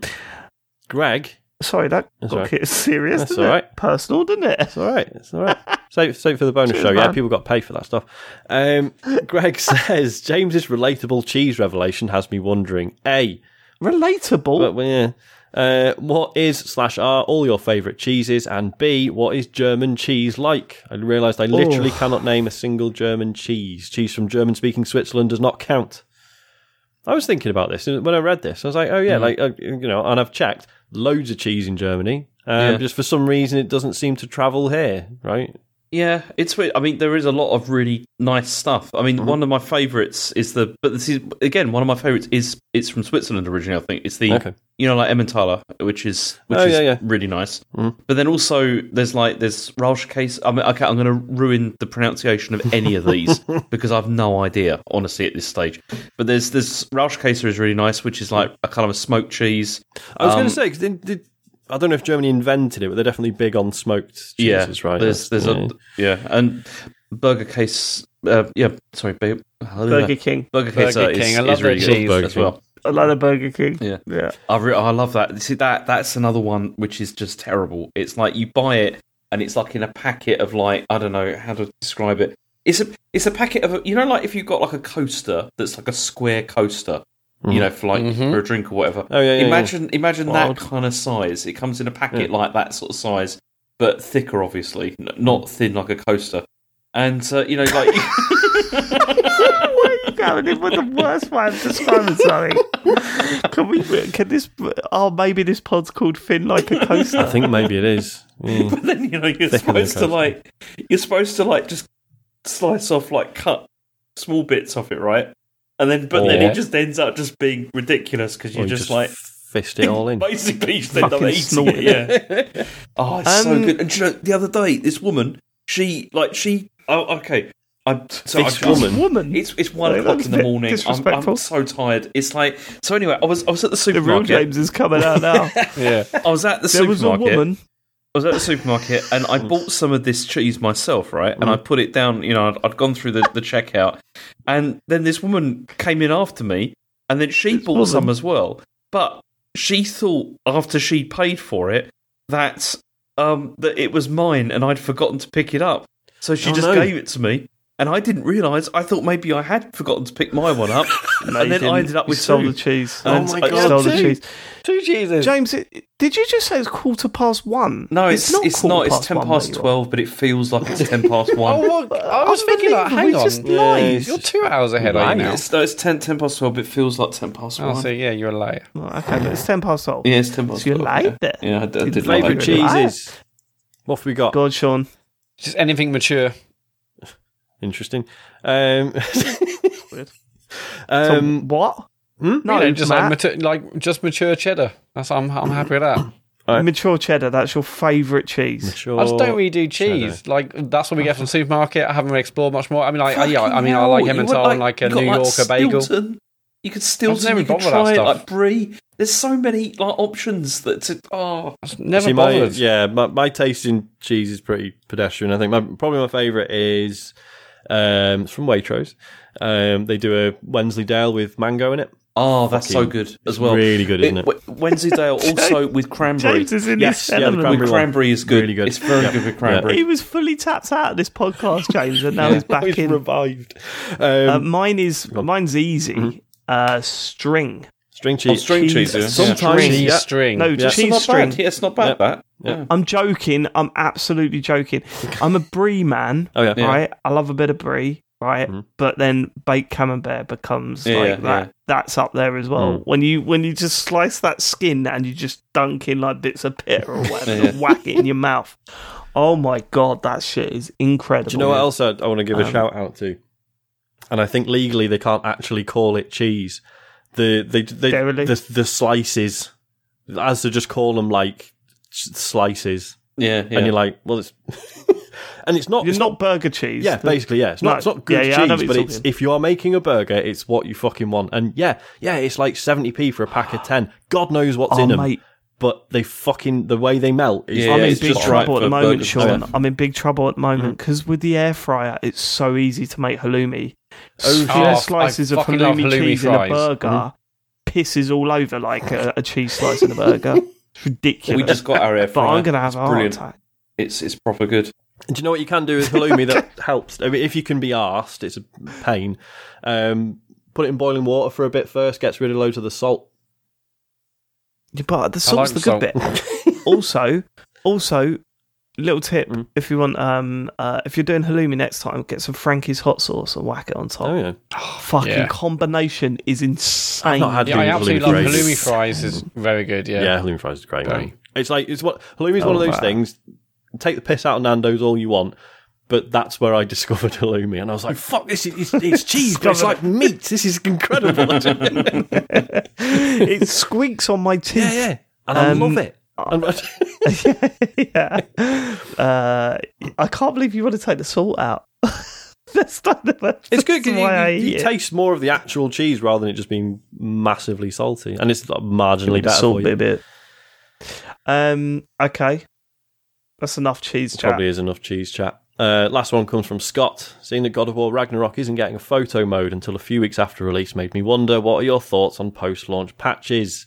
Bug fixes and some balancing is maybe understandable, but for example, since I finished Horizon Forbidden West, there have been several patches that fundamentally enhance the graphical experience of the game. Is being there on day one really worth paying the most for the worst version of the game? Yeah. I mean, Scott, you're absolutely right here, and I think a great example of that is, do you remember when? It can't have been Spider-Man. I think it might have been Miles Morales when that came out. It didn't. You either had to have ray tracing at 30 frames, or you had 60 That's right. frames. Yeah, for that's ray the one, tracing. Yeah. And people completed it, and then they announced, "Oh no, here's one with both now." Yeah. And that's exactly what That I was did me. with Fuming. Forbidden West as well. Was the same, where they just Right. like, added these modes in which made it look significantly better and perform better. And you're just like, that's You're right. absolutely right, but I don't know how you get around it. People want to buy it day one because they want to be part of the conversation. They want to play it as soon as it comes out. You know, it's the equivalent of seeing it in the cinema before everyone's getting it on DVD or Netflix. You know, they want to be there for day one, like they want to be part. But you're right, it is the worst possible version of the game to play because it's before all the patches, before the tweaking, And, you know, that's fine in a live game that you're going to be playing for a couple of years, but not such a good feeling when it's a single-player experience, especially one that's around, you know, 20 hours long. This is it, isn't it? Yeah, complete before the first fucking patch comes out. Like if it's a multiplayer thing, it's like, well, this is going to be a fixture in my life for some time. It's going to grow and improve and blah, blah, blah. But yeah, if it's a single-player game, it's like, well, I'm going to play it this week and I'm going to finish it. And it's like, you remember like when Sable came out? And I ended up not really getting on with it. And unfortunately, part of the reason for that is that it was full of bugs when it first came out, and they were brilliant at addressing it. And felt like every week there was like a new patch with like loads of new fixes and stuff. But then it just, I don't know, it was like I was just so conscious of like I was playing it and just being like, yeah, but it might be better next week, and just like I didn't know when that was going to end. Yeah, it sucks. Yeah, it sucks. But then, you know, and I remember I said at the time, it's like, but what am I saying? Oh, don't fix it. Like, you can't win. Yeah. No. So yeah. Release the better version and remove options. Yeah. Introduce slowdown, please. Yeah, there's no way around it. You're absolutely right. You're absolutely right. There was even with Bone Lab that I talked about the other week. So I'm still chipping away at that, and like I fucking love it. But I stopped playing it for a couple of weeks because there was a level in it that I just thought was awful and like way too difficult. And yeah, I went back to it the other day, and it's like, oh, they've completely changed it. Which again, good. But also, how many people tapped out and never went back? You know? Well, this is my problem. This is what I had with Cyberpunk. Yeah. Like, you know, I was waiting for Cyberpunk to get good. It got good, and I couldn't be bothered to play it because it felt like old news, baby. Yeah, and I'd moved on. Ragnarok. I mean, obviously they've taken these things out to ensure it hits a date. So I'll take no photo mode if it means getting to play that game earlier. But a game like Ragnarok, you want that photo mode in to take absolutely gorgeous screenshots. I mean, as it is, we'll just have to make do. The amount. Like, I mean, even with the last God of War game, the amount of times I was just like, let's go look again. Yeah, and it's like, really Dave, just forget that it's there. Just forget that it's there. You're rubbish with it anyway. I love that. I go into the photo mode, I move the sliders about, I go, it just don't look much. I don't what I'm doing. That's the thing. It's like I'm not very good at this. It's like other people will put these things out and they look amazing. And it's just like you go onto the roll muck thread and you're just like, I don't even know how this is possible. Yeah. So we'll have to make do with a standard one up to then. But yeah, I mean, the best version is the one you can wait months down the line. But I'm not doing that. That's right. No way, baby. That's it. That's it for questions. Matt, you got any socials to talk about? Yeah, so no See a Friend stream on Thursday, but on Friday, James will be streaming something. James, in what you've been playing, you didn't mention Madison, which is the game that science have said is the scariest game of all time. It's really not. It was rubbish. But yeah. You can watch it on YouTube if you want to see how rubbish it was. The VOD for that is now available. But yeah, James will be streaming something Friday at 9. Go to twitch.tv/TCGSco or just search for TCGS on the app.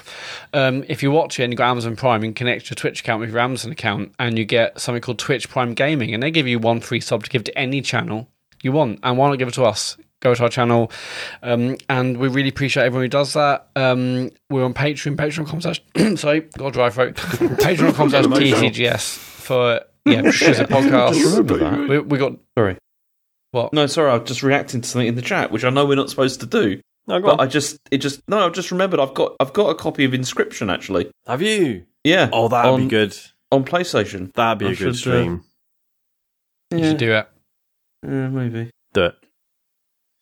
So patreon.com/TCGS for our exclusive monthly podcast. The GTA heist is now available to watch. But also on YouTube, actually, the round 4, the final round of the TCGS Tournoi is now available for everyone to watch on YouTube. We all play PokeStars VR. It was a really good one. It was a good old stream. Go over there, watch it, find out what happened in the final round of the 2022 Tournoi. And the website is tcgs.co for everything else. We will catch you next week for more video game chit chat. I look forward to seeing you there in the future. Goodbye. Bye. Thanks for living it. Sorry. Yeah. Bye. Bye-bye.